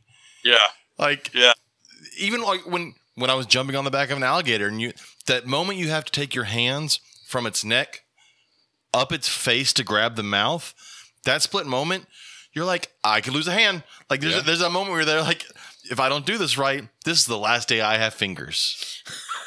Okay, but isn't that kind of why we do what we do? Yes. It's fun. I mean, let's cut the bullshit. I mean, I don't know about you guys. I am an adrenaline junkie, and I'm now married with 2 kids. I drive a minivan. There's not a lot that is pumping my adrenaline. And the fact that I get to work with venomous snakes. In fact, I'll tell you this. My wife and I have been married 17 years. We have a great relationship. I always tell her, my midlife crisis is not going to be a Ferrari. It's not going to be the golf cart girl at the golf course. It's snakes. I hope you can be okay with this. And she is. She's like, just don't get bitten. Just don't get bitten. Well, it's, I'm a teacher now, and part of me really misses knowing that I could jump into a pit with a 12-foot crocodile and feed it and clean the thing. It used to drive me nuts. I'd be in there with crocodiles or alligators having to clean the pool and do the yard, and people would just walk by me because they just see a keeper inside of the thing. They're like, oh, there's nothing in there, and keep walking. Because when you walk by like a tiger or a bear enclosure, yeah, it's locked up inside. But to me, they'd walk by, and it's just, I'm like, hey, he's right there. I wanted to make sure that they knew that I was in here with the giant crocodile. I'm like, he's right there. Don't keep walking. Look how manly I am. Yeah, pretty much. But I miss that. I don't get, I mean, I get it. As a teacher, I'm more likely to probably get killed as a teacher than I was as a zookeeper. Let's not go there, please. Let's not even put that out in the universe. Leave that one out. Well, your school is the closest high school to Santa Fe High School. Damn. Which means I'm most likely not. Right. Because What's the odds chance of there are. being two next to each Yeah, other? two shootings next to each other. Why are so. we still talking about this? Yeah, good point. But I miss working with venomous snakes and large crocodilians, and there is that like, yeah, they could definitely kill you, but afterwards you're like, I fucking did that, and that was awesome. Not everybody can do that. Well, and there's a certain admiration that comes from the normal human that has no knowledge of venomous snakes or alligators or crocs that just, they look up to you, which, you know, I didn't do anything crazy in my life. I got a business degree in college. I had a normal job. I wasn't some super exciting fireman or Navy SEAL or SWAT gunman, but snakes, people are like, they're pretty passionate about what we do, but they're scared to death. So they are infatuated with the fact that there are people like all of us that don't have that inherent fear and are, for no other reason other than our own pleasure, working. We choose to do this, right? Yeah. Yes. I mean, no one's putting a gun to my head and saying you need to save snakes in San Diego, California. I get up every day and I get excited about doing it, and I want to do it, and I hope I can do it until I'm physically not capable, and until that day comes, I'm going to keep doing it. So when y'all are working with venomous snakes and removing them, do you teach your group, your guys, is it very much a hands-off tool, use your tools, try not to touch them if at all possible? Yeah. So every one of my team I have personally trained, and the training is done first. It's always done at my house to start. It's very contained. It's always done textbook. They start where the snake is in an enclosed area. They're outside of it. They get the snake in and out. But then I remove that, and now they have to deal with the snake out. And then we go out into the yard where it's actually in bushes and grass. And it's always the same thing. Safety, safety, safety, safety. In fact, I jokingly say that I'm going to do everything I can to try to break your concentration while you're working with the snake, and I don't want you to break. And there's one of our girls that just joined our team. Hopefully she's not listening. She brought her husband and her new twins. The twins are 2 years old.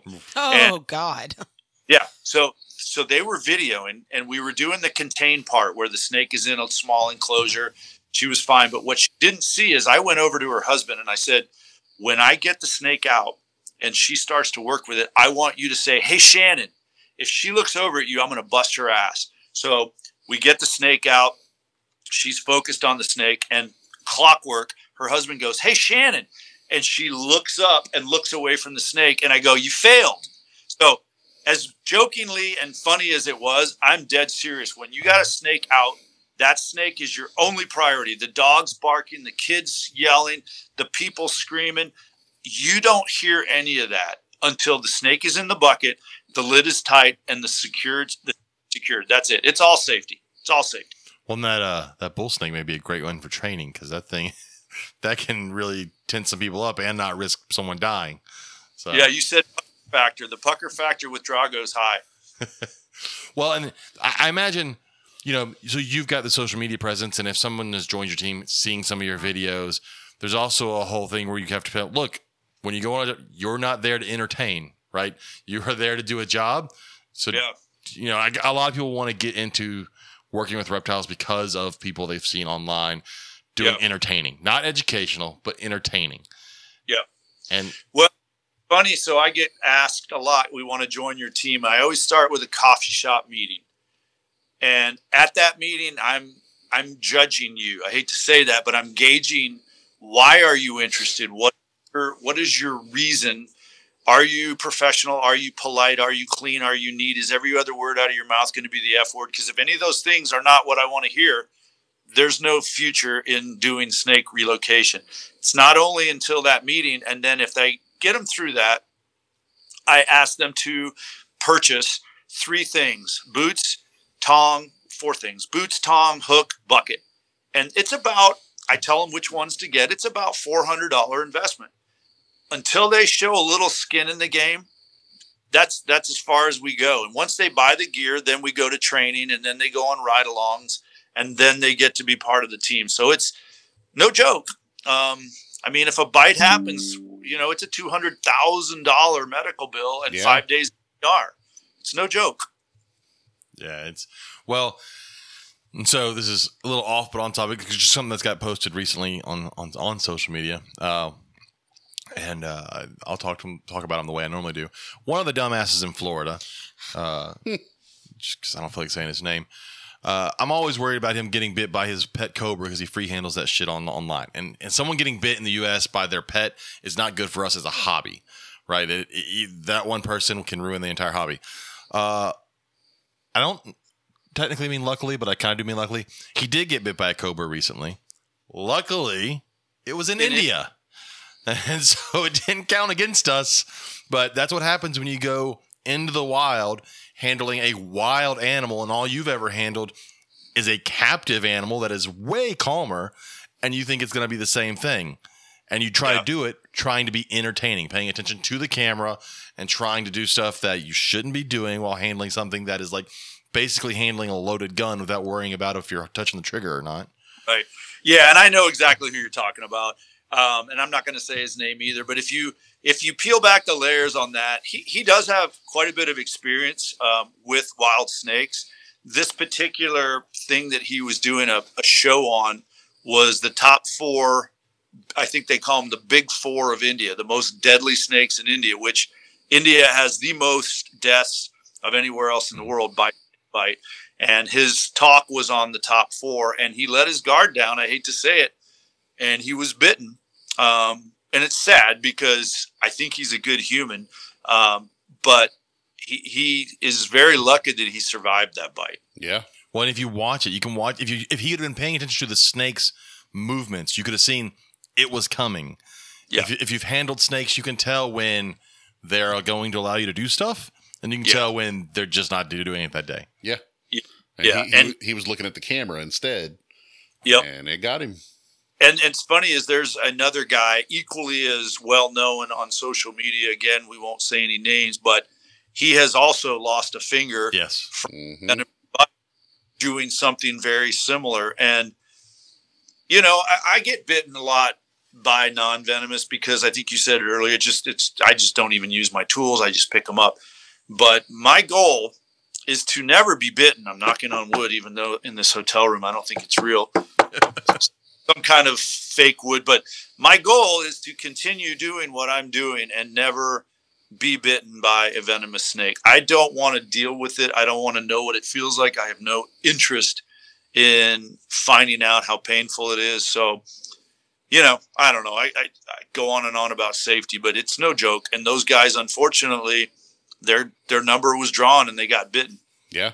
And it's just, it worries me. And people try to play it off as if it's not a problem, but I know how many younger people watch that kind of stuff because that's how they get information nowadays is that method. And they see someone do something online and they think I can do it. And they don't have the experience. They don't have someone teaching them how to properly do it. The fact that you really shouldn't put hands on this animal. There's no reason to put hands on the animal if you're doing what you're doing.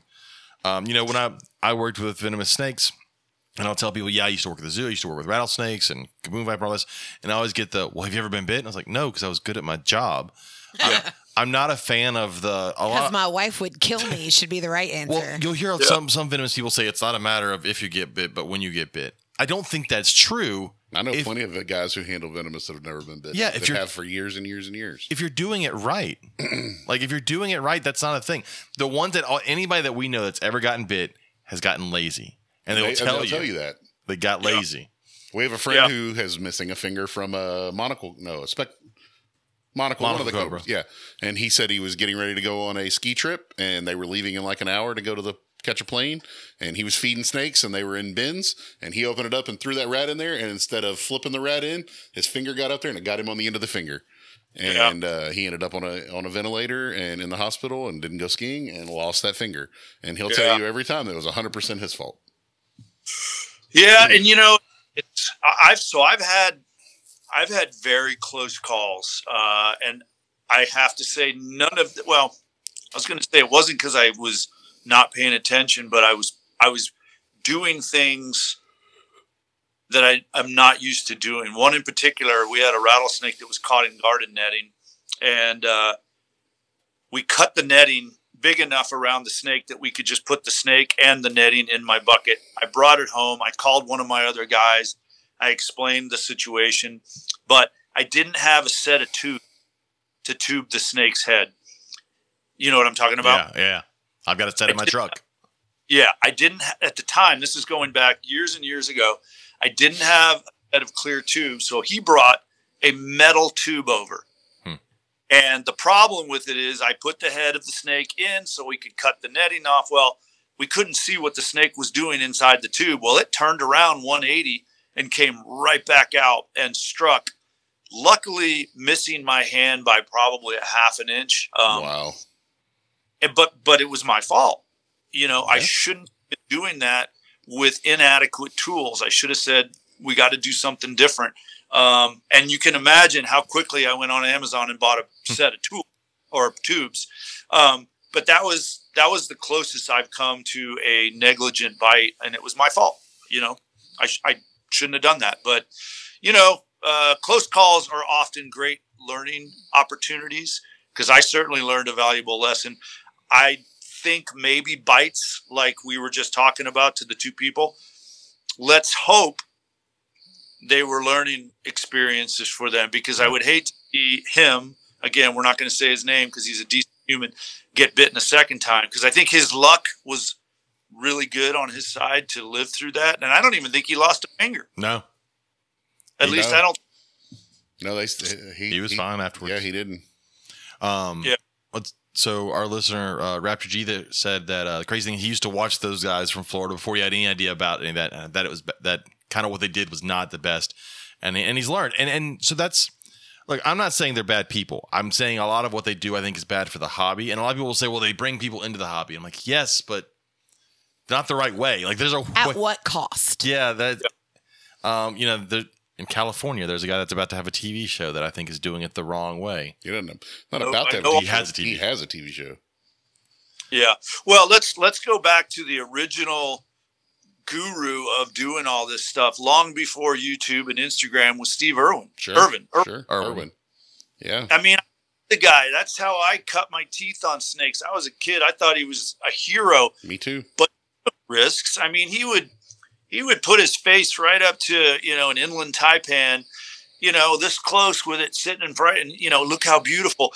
He took risks. He got bitten. I don't know that he was ever bitten or not by a venomous. I can't remember. I know he got tagged by a lot of snakes, but I don't know. But, if he'd have been bitten by a venomous snake, we'd be talking about him right now, even though most of us loved him. Well, I always, it's different. I always said there was something different about him. And with certain people, there are things different. So my old director at the zoo was a different human around animals. Animals just, God. I don't know what it was. I don't know what it is. I mean, there's stories I've heard from him, from people that worked with him, that like if they didn't hear from that person, I'd be like, yeah, that didn't fucking happen.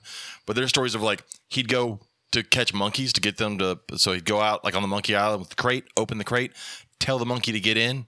It walked in, closed the door behind it. Your chameleon, by the way, just fell. Did Eddie. he fall? Yeah.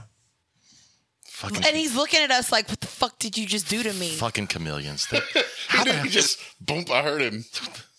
So I just looked it up. He looks so angry. They claim Steve was never bitten by a venomous snake. Because I've always said he knew it. Now, look, yes, it does look very, some of it is very, I mean, I can picture him with a king brown by the tail trying to have it not bite his leg. Look, that happened. But I think his experience with the animals is very different than some of the other people nowadays whose main experience comes from captive collections first, whereas his childhood was spent in the wild. And so I think he had a completely different understanding of the behavior. Now, I don't think that's the best way to teach people to do it, but look, it brought a lot of us into the hobby.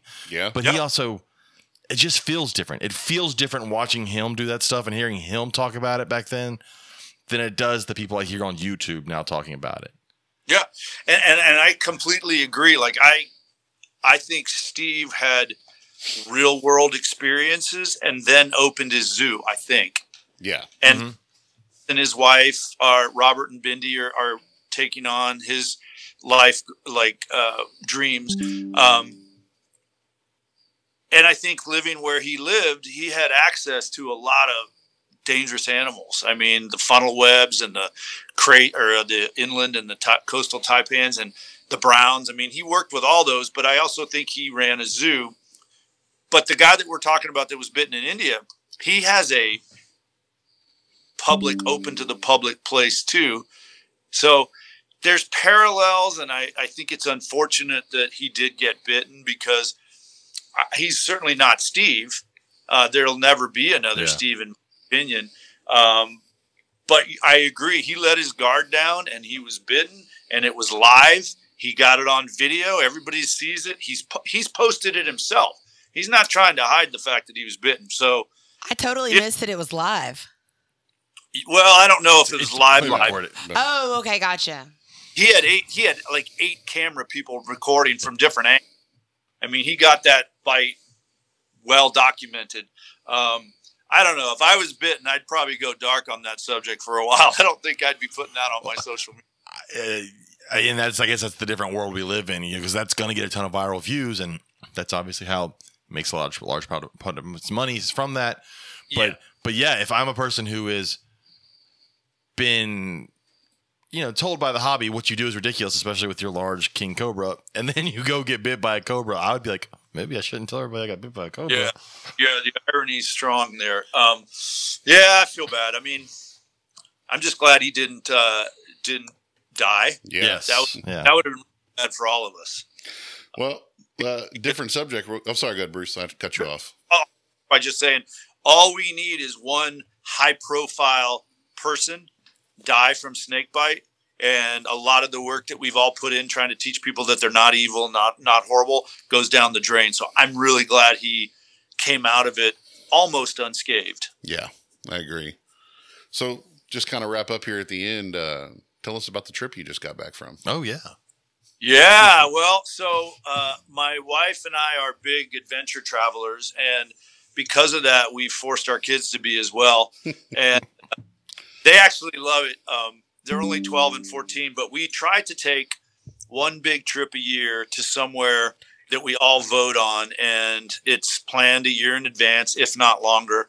And this year's trip we just got back from was a safari in Kenya. And it was so cool. It was mind-blowing. We did the same type of trip in 2019, and we went to Botswana and Zimbabwe, which at the time we thought was the coolest adventure ever. Well, hard to believe, but Kenya trumped it, in my opinion, by tenfold. I mean, we saw so many things that you want to see in your mind when you think of safari. Up close, we saw, I won't gross you out, but we saw lion kills, we saw leopard kills, we saw cheetah kills, we saw crocs, we saw hippos, we saw elephants, we saw Cape buffaloes, we saw rhinos, all the things that when you put your mind to safari that you think you want to, we saw up close and personal. The only downside, and of course this is funny because I wanted to see lots of snakes, and in 2.5 weeks we only saw 2. They were cool ones, but I'd hope to see. For some reason in Kenya, I thought I'd see a snake every time I walked out of my house, but that wasn't the case. So what'd you end up seeing? So we saw a large, arguably, I said 12, the guide 14, so we'll call it 13-foot African rock python swimming up a small creek. And when we saw it, we were in the safari vehicle, which if you haven't been on safari, you stay in the vehicle pretty much all the time unless you got to pee or you're having cocktails at sundown, which they call sundowner. So you're protected in the vehicle. Well, we saw this python, and I wanted to jump out of that vehicle so bad. And he was willing, but he said, I'm not worried about, because he knew my background. He said, I'm not worried about you with that snake. I'm worried about the leopard or the lion that you don't see in those bushes that jumps out when you jump out to get that. Because as soon as you exit the safari vehicle, you become part of the food chain. Right. When you're in, they see you as a big, scary thing. But when you get out, you're just a small prey. So when he said that, I'm like, yeah, I'm good. And then we saw a small red-necked I think it's called a red neck spitting cobra. Oh, yeah. And it was pretty cool. It was very small. It was probably less than 2 feet. The guide pointed it out to us. And he had glasses on, or he actually had a face shield. So he was able to actually get it to spit, which was pretty cool. I've never seen that live. That's awesome. And about 4 feet accurate right onto his face shield. So that was fun. But yeah, Kenya is, the people of Kenya are beautiful and sweet and loving and amazing. And if you ever get a chance to put safari on your list and you're an adventurous person, it topped everything that we've done so far in our lives. How old are your children? So I have 2 girls, 12 and 14. That's awesome. I'm sorry. Yeah. You know what? I'm waiting for that. Everybody's telling me because they look like mom, thank God, not look like dad. So I'm in for it. I just hope the fact that, I own a lot of firearms and I play with venomous snakes, that'll keep the boys respectful and at bay. That's me. I make sure that my daughter knows that I know where alligators are located, and I don't mind cutting up a body and feeding it to them. No problem at all. Ours is Yeah. 12. Yeah, 12. So 12 is a cute age because they're not completely buttholes, No. but they're the butthole circle. Well, So yet again, we have a different story with that.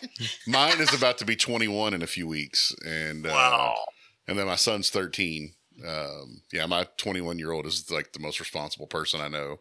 I don't know where she learned it. Oh, without a doubt. She's awesome. She her and her girlfriend live together. She has a career already. Wow. She house sits for us when we go out of Yeah. town. Yeah, she's great. She's a great kid. So I'm boring if I went to Kenya. Go ahead. Go ahead, Bruce. Nope, sorry, I cut you guys off because I don't have my head. Go ahead. I was saying I'm boring if I go to Kenya. Like all the cool things, like the lions. I'd love to see all that stuff, but I want to see a Kenyan sand boa. Like I have like 20 of them in my snake room. I want to see one in the wild. No, didn't see it, and that was one that I would have died to see. There was a time where we got out of the vehicle, and he said we can go look around this rocky area. He has seen big cobras there, so we all got out. He got out first. The guide made sure there was no hidden leopards, lions, whatever.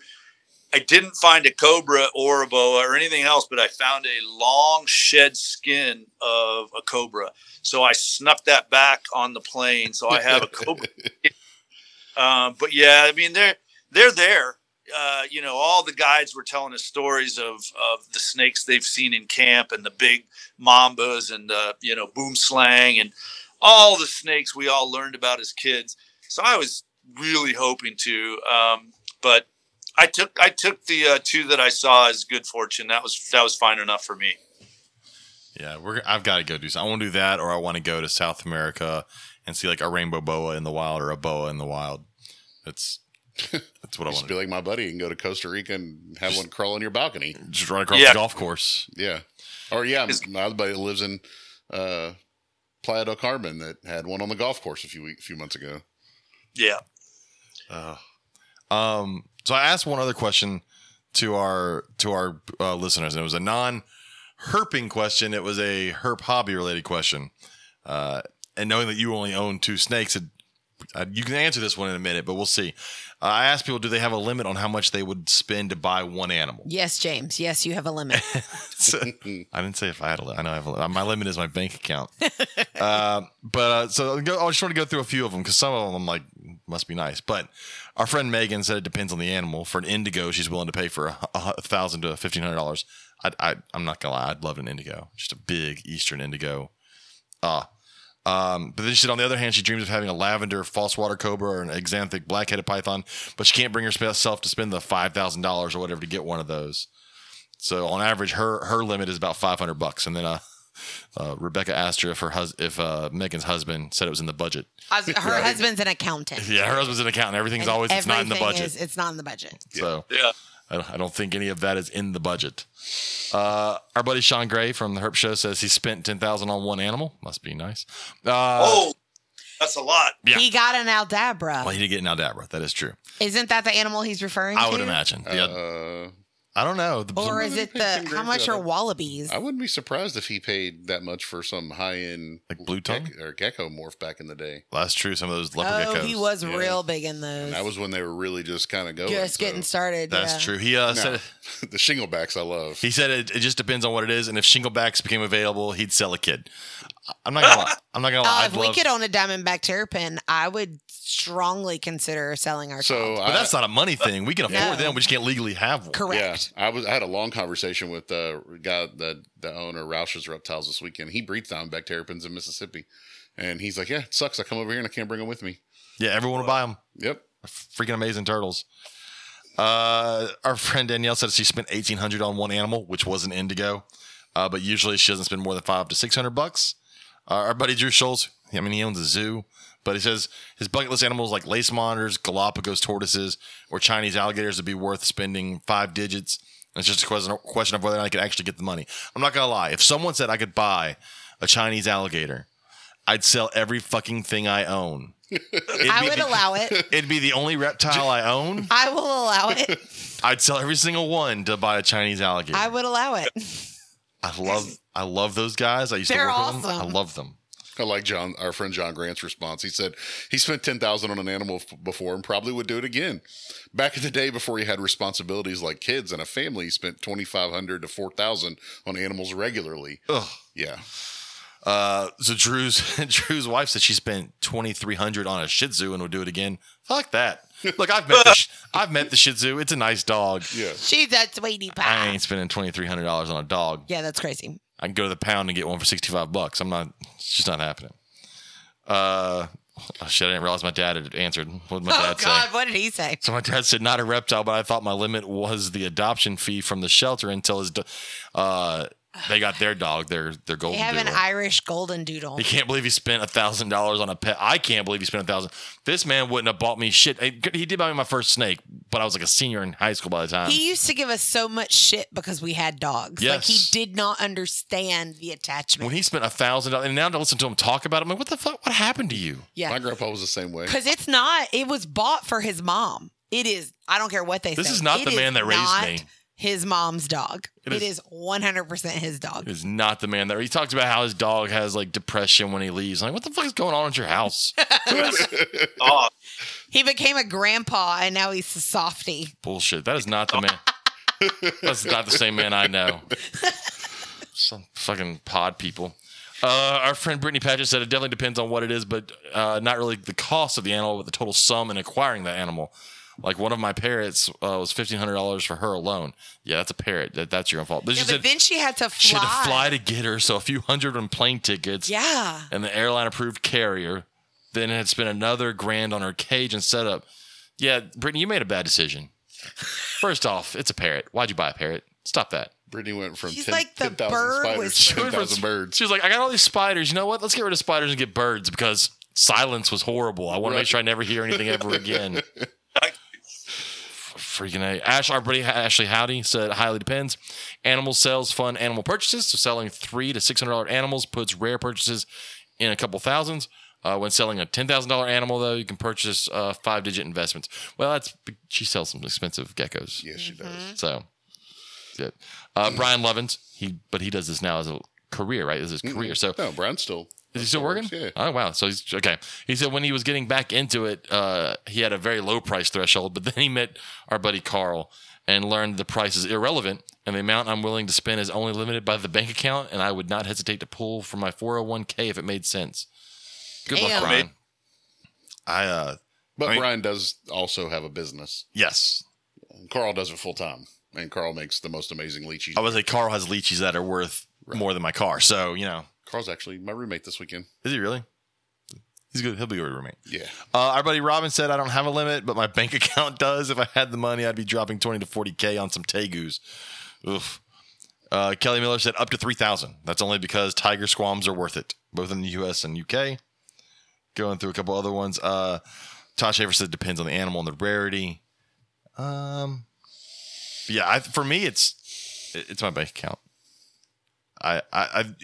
So the biggest purchase I made were those 2 adult boas that I bought a year ago, and I had to convince Katie into letting me use house. Normally it's snake money for snakes, And that was the one time where I was like, I don't currently have snake money for snakes, so I need house money for snakes. And then I allowed it. and then I got house money for snakes. But then Then the snakes she had babies this year. And then when those sell, the money comes back into the house fund. So Mama gets money back. Yes. until then I get my money and then I can start Which buying means snake it's stuff. going to pay for our daughter's dental work. So Kids suck. I already have the money spent. It's okay. But Bruce, you don't own it. So if you were allowed to buy reptiles, would there be kind of a limit on what you would spend? So the two words you said in that question, if and allowed. So as mentioned, my wife is not a big snake person. She only embraces it because I do. So when I say I'm adopting a reptile, there's less problem. When I actually say I'm buying one, then the red flags go up because we have braces, we have college, we have dance, so for me to say I'm buying a reptile of any price would be a challenge. Although I will say during COVID, my wife decided and I agreed and we did it. We bought a very expensive dog, which I love dearly. She's my sweetest baby in the world. But when I found out what that cost was, plus the flight nanny, plus the care, plus all the shots, that's first year college right there, in my opinion. But I guess I don't have a reptile or snake that I've always dreamt of owning. So it would be hard for me to say because there's not been one that I've just always put on the pedestal. So I really don't even know. I think when I heard some of the prices you were just throwing out, I was choking on my My stomach hurts when I read some of these comments. Yeah, I didn't know. I mean, I've taken my kids to reptile shows a few times and we glance at prices, but I've never really known until, God, right now. Are you kidding me? Some of these things cost $10,000. I mean, Go buy Bolin's python. Yeah, Bolin's pythons are 10,000 or more. I could get a pretty good used Harley for 10 grand. See, that's something I would expect my dad to say. Nice, sounds like your dad. Yeah. Yeah, I don't know. I don't intend to be a big keeper of reptiles ever. My focus is, and I love that. I admire people that do. I don't have the space. I don't have a wife that's going to allow it. I don't have the time. I travel for work. And when I'm home, I'm, doing snake stuff for the community. So I would assume if you have a $10,000 whatever, you're going to want to spend a lot of time with it. Maybe I'm wrong, but I don't have that kind of time. I just don't. Well, some of those you're going to buy a pair. Yeah. Because you're trying to breed them to make $10,000 babies. Right. You're 20 grand in it. Yeah. And I guess if you're breeding them and making money on your investments, that makes total sense to me. I'm a businessman, so that jives. Yeah. But just buying a cool animal to have an enclosure and have it at home, and that's what it's bought for, that part doesn't make sense to me. Yeah, that's whenever I buy something, like if I'm buying something morph-wise and a snake, I'm like, all right, I've got plans for what I'm breed this so I can make that money back and then what I can do next. And normally explaining those plans does make it a little more okay for me. Right. And there's the business side of it. But, there's so many beautiful snakes that I want to encounter in the wild. And like I said, every year we're going to try to take a trip. And whenever we're talking about it, my part of my plan is always I want to see reptiles. So I think next year, 2024, is Thailand. So I'm already trying to figure out what I might be able to find when we're in Thailand. And I think after that is India. So we're going to try to avoid what who encounter. And if I do encounter it, I'm not going to get bitten. A buddy of mine just left Thailand today. He's been there for 2.5 months. And he's a herpetologist, and he's been there on a research trip. So king cobras, all kinds of cobras and crates and taipans and not taipans. What are the ones? Crates, mini-banded crates. Like the one that killed Slowinski. Yep. He's every day he's been posting all kinds of crazy stuff, and the food he's been eating over there just looks amazing. Yeah, he did get to try the Burger King all cheese thing because that's where it's at. And he's like, 2 bites. That's all I could get. It's like 40 slices of cheese on a bun. So we normally talk food, and we haven't talked food. I do want to talk one thing. McDonald's this weekend was like, we have a big announcement coming on Monday, and I'm so pissed. All the comments were like, you better be being back the snack wrap. Everybody was like, snack wrap, snack wrap. They made the announcements. It's a fried like cheese triangle. You get fried cheese from McDonald's. It is not the snack I was wrap. like, nobody fucking asked for that. Nobody wants it. Why is it on the menu? What is wrong with you? It's like they're attempting to do a cheese curd. That's horrible. But it's not. It looks like Velveeta cheese inside of a Culver's. triangle fried. It's It's not. not a snack the wrap. snack wrap. And the whole comment section was pissed off that they didn't bring back the snack wrap. I was pissed. So Or and the McRib. that'll come back because they'll bring that back every year because for some reason people like to pretend they're eating a rib when it's not really a rib. Anyways, Oh no. I just want to know where it goes when it leaves. Right. I'd love to. Where the hell does it go? Right. they got to raise more of those McRibs. They ate them all. Now you got to raise all those McRibs back up. All those cows. You got to grow more McRibs. That's right. That's right. I want to do a run through of our discussion group real quick. Some of the things that got posted this week in our discussion group. Oh, I haven't read the article. Did either one of y'all read the article that says Texas woman was mowing the grass when a snake and a hawk attacked her? and I've watched the videos. Yeah, and it is like freak of nature accident happening. I don't believe her. I don't story think one it's bit. true at all. But apparently, she was mowing the lawn, and a snake literally fell from the sky because a hawk dropped it. I But could then believe the that. hawk swooped down No. and tried to get it off It of her. wrapped around her arm so strongly it bruised her, and then it struck her glasses and broke her glasses with Yeah. its Okay, I don't fangs believe Yeah, that. and so- left venom on her glasses. So all that So this shit I woman don't went and believe. mowed the lawn drunk is what you're saying. Something That's- happened. got I it. don't know. Got it. She's mowed How the did she get video of it? well, she didn't have a video no, of it. it's just her like being interviewed. pictures of her. Yeah, her interview. And I then, thought like, it was kind of weird that her daughter afterwards. was the first one that posted it, but she posted it from her business page, which she's a realtor out there. Yeah, And it got all it's of a all sudden very got shared sketchy. a million It's all times. very sketchy. And then the hawk apparently landed on her arm and tore her arm all up. Yeah, But She okay. had like old lady skin that looks like you could just barely touch it and she started bleeding. But Facts. Very. I mean, facts. that's the Golden Triangle, Beaumont, Port Arthur out there, and there's a different breed of people out there. They're like Cajuns that married their cousins. Oof. Gotcha. like first cousins. Yeah, not all of them. My dad lives out there. Some of them marry the And the some of our third really cousin. good friends live out there, but she lives like up in that north section of the Golden Triangle. That's It's questionable. you know, like when you cross the border, if you have So to you get should- off I-10 and you go through like Deweyville and you have to cross. Right, So you're saying never meth and mow. Never meth and mow. All right. Not a good. Another article talking about ball pythons in a Florida neighborhood. They said caught 22 ball pythons in this neighborhood. Holy Yeah. crap. That's not good for us. and they're pretty well. They pretty much think that they escaped. All of them were from one person, and That's not good for us. Damn it, man. Not in Florida. Nathan Holcomb posted, okay, I don't know what kind of snake this is, but it's got a weird ass looking face. It looks like a twig. And like it's not the vine snakes with the pointy Yeah. nose. This has got like some weird like squished. It looks like if when you break a stick off of a branch off of a tree, and what's left, that looks like its nose. Huh. Maybe a new. Yeah, it was weird. And then I saw this floating around in several groups. It was a It's not the snake that's named after Harrison Ford, is it? no, that was a different one. Oh, okay. But this one was I can't tell if it's supposed to be a hognose or a corn snake, but it's like it was born with just a neck and a head. I don't. yeah, that's crazy. Oh, yeah. That Like- one was born. Yeah. Yeah, it's only a few inches long and it doesn't have like a tail and I don't think it was born alive. yeah. I don't think so. Wow. That was a weird one. I love the video that Nathan Holcomb posted of the monitor on marble floor. Did you see that one? Oh, Yeah, Trying to run. yeah, trying to run full speed on Yeah. a marble floor. so cute. Oh, or this one, Luke Strafford, our buddy over in Australia, posted a video from India. They were removing crocodiles from underneath concrete. Yeah. And then as they're trying to catch one, It was another one shoots out terrifying. from behind Did it. y'all watch that? Yeah. Yeah, and it goes Oh, after people. Like this one guy Scared the jumps up on a shit pole. out of me. These are like full-grown, massive crocodiles coming out of the ground, ready to eat Out someone of like this alive. broken concrete. Like there must be some water somewhere on the other side. And then Oh, they have to. they burrowed Somehow underneath, They managed to get underneath. and it. then they broke the concrete above.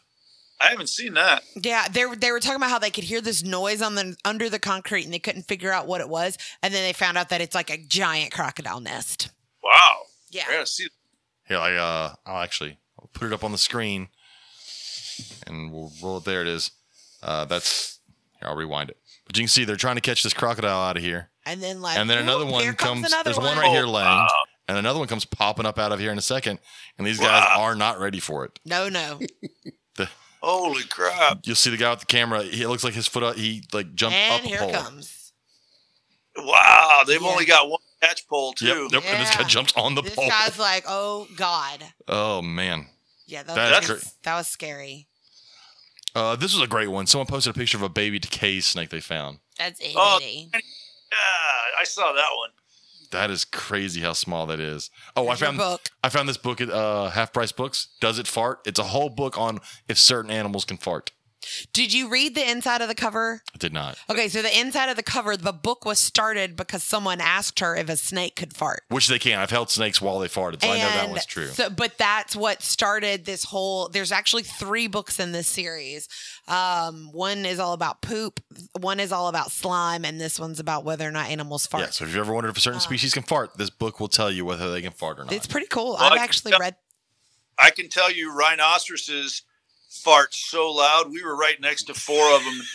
And I swear to God, it sounded like someone was blowing a tuba. I'm like, what is that? He's like, they farting.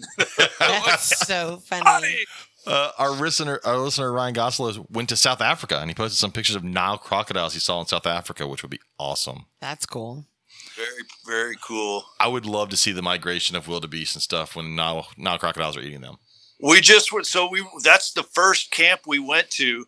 We timed it for the big migration, and it was kind of a Charlie Brown moment. You get to the river, it's the Maasai River, and all these wildebeest and all these zebra pile up on one side.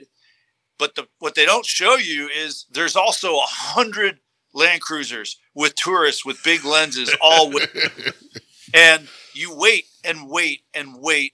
And they only cross when they decide to cross. It's not like they just cross all the time. We sat for 2 hours, and the crocs were there, but they were literally sound asleep on the side of the river, and not one damn animal crossed. And the guide in our car got a call saying that they had spotted a leopard, and he goes, do you want to keep waiting for the migration, or do you want to see the leopard? We're all like, let's go, leopard. So we didn't see a damn animal get eaten by anything, although we were there. We saw the crocs, but they just looked like big alligator or big dinosaurs sleeping on the side of the river. I should be like, all right, everybody get in your cars and drive behind the wildebeest and it's crazy the amount of cars. And what's weird is the herd, and again, there's thousands of them, they would sometimes, instead of crossing, they would just all of a sudden start to move upriver or downriver. And when that happens, all 125 cars start their engines, back up, and start following, which puts up this huge cloud of dust. And I was like, okay, I'm done with this. This is not what I thought. I want to see a zebra's head getting ripped off. You and James. Oh my gosh. Come on, that'd be freaking awesome. I mean, we grew up watching Discovery Channel when they could actually show things getting eaten. Correct. And watching that. Correct. Yeah, it didn't, and it does happen. I mean, this is the time it happens, but you've got to be willing to sit all day, every day, for days to capture those amazing amazing images. But for a person that's only at that camp for 2 days, that's not how we wanted to spend our time. Yeah, I see that. Jason Morrow posted this one. This is a neat one. So this little gecko from Madagascar. It's a species, but it's actually been in the hobby for 20 years, and they're now realizing it's actually a different species. It's not the species they thought it was. And so it got listed as its own species. It's just interesting, something that we've known about. Oh, I posted this one. It's a fat ass monitor lizard. If you watch the video, this thing it looks like it weighs. It just falls out of a tree there. It weighs like 4 monitor lizards in one monitor lizard. It's got a beer belly. I didn't actually watch why it was fat. I just saw it. I was like, they're putting it on a diet. They're talking about how it needs to lose weight and ways they're going to do that and stuff like that. Stop feeding it. Just stop feeding it. Like it's a reptile. It can go a while. It weighs. Like, look at the guy just walk in there. He's going to put a leash on this thing, and that monitor doesn't want to move. Oh God, no. Oh, he is big. He's been eating those McDonald's cheese curds. Yeah. Quit feeding them fried cheese. And then the boa that they got found. So that was what we No. Keep going though. What? That's it. No. Right. Oh, That's all I got. Refresh your page. Oh, my bad. Is there? What did There I is miss? an amazing picture that Erica McVeigh showed of Yeah. Lily checking out the podcast. Oh, there it is. She was super excited to watch All right, Bruce Erica, Ireland on the podcast. Erica, you're a bad parent. Hi, By the way. Lily. Hi, Lily. Hi, Lily. Don't let a kid watch us. That's a horrible idea. Who lets a kid watch? I mean, we let our kid listen to it. I try not to. I didn't say bad words. I can say that much. That's right. Look, I'm a teacher all day. This is my one chance to get them out. I got to get them out before I go back to work. And then Robert shared the video that we watched. Yeah, so you all can see the giant bull snake that was talked about earlier that Bruce caught. Let that play. That guy's a badass. Okay, so watch what happens. So I'm telling him to touch the end of the snake's tail with the broom so it comes to me. I pick it up here. It tries to bite me. I don't know how many times. When he turns the camera the right way, he flips the camera here. Okay, and that thing is trying to hit me in the stomach. Luckily, it didn't. But that's when I realized right there how big that snake was. Like, I am so excited. And it keeps trying to come out of the bucket. He's trying to bite me. He's trying to come out of the bucket. I'm so excited that I'm like full of adrenaline. I'm not even paying attention to whether I get bitten or not. And finally I get the lid on and I take the phone and then I show the homeowner who up until this point didn't want to be on camera. And I'm like, okay, give me the phone. We got to go down a little bit away from these woods and I want to pull this thing back out again. I got to see how big this snake is. Yeah, I don't know. You can hear it in my voice. I get excited easily, but not that easily. And I was super excited. Erica said, "Oh my God, she lives with us. She's immune." I mean, we've Well, heard it's kinda like Erica our and Ryan kid. talk. So Our kids, she's like, I just don't repeat what I hear. It's okay. So that's a 10-gallon trash can, and it was massive in the bottom of that. Yeah, I love that video. I just love that snake. I don't love the video as much as I love that snake. Everybody go check that out. It's over on our discussion page. You can see it. It's a huge bull snake. But all right, we are over 2 hours. yeah, All right, Bruce, if people want to check you out, if they want to see this stuff, if they want to follow you and your adventures and all the animals you save and remove, where can they find you? Yeah, so we do have a YouTube page. It's the RBI, like runs battered in. So RBI Snake Wrangler. And then on Instagram, I am Wrangler_Bruce. And both those platforms, it's just my day-to-day snake calls, not a lot of editing, not a lot of fancy film work. I do hold the camera for most of them. So a lot of people give me grief saying, why don't you get a film crew? Well, if you're a film crew and you want to come film me for free, come on down to San Diego, California, because I don't have the money to buy a film crew. Sounds like someone needs to teach their kid how to hold a camera. Well, they're too busy now. They used to think I was cool. And now at 12 and 14, Dad getting snakes is kind of cheesy. And we got other things to do. I get that. We haven't hit that yet. Nah, Not fully. It's there. Is it? It's there. Oh, I'm sorry. Just like anytime you suggest anything, it's automatically a bad idea. Yeah, but Yeah. God forbid we let her choose it on her own. It's going to be like the coolest thing ever. Right. That's kids, though. We were all kids. Remember that. I never sucked. I was always amazing. My mom has told me on multiple times that I was not nearly as bad as she is in moments because I will call my mother to apologize for my Wow. behavior as a parent. And she's Wow. like, you were never this emotional. It's okay. So she's either lying to me or I'm just Or not as much of a badass as my mom is. Yeah, that's good. That's a good story. Girls cry too much. Can't handle it. Anyways, before we go, also everybody else, check out Herb's Reptile Shows. Go say hi to Robert. He'll be in Bryan College Station this weekend. Use code GUMBO22 on VivTech to buy your UVB LED light bulbs. Go do it. They're great bulbs. Little Shop of Horrors. Contact them for all your feeder needs, insect needs, rodent needs if you're in Texas. I'm missing something. Contact Robert for a rack, cage, sign, pencils, anything. Be looking at. We're going to have stickers soon for the Reptile Gumbo podcast that we can send out too. What? Nothing. So much stuff to do. So much. Bruce, hang around for a minute as we log off. Everybody else, we will be back next week with someone I haven't decided yet. We'll be back next week. But me. I had a blast. You guys are so much fun, and had a lot of fun just having fun with you guys. It was great. Yes. Awesome stories. We never go this long, and it's been normally I'm like, all right, I'm ready to go, but this is great. I was saying, I haven't fussed about wanting to go downstairs, so it's great. Yep. Well, it's been a lot of fun. I always get nervous doing these things because I'm such a dork and I don't like to really talk or be on film. But this was fun, and you guys are great because you made me feel very relaxed and comfortable. So thank you. Awesome. I'm so glad. Well, you stick around, and everybody else will see you next week. Good night. Good night.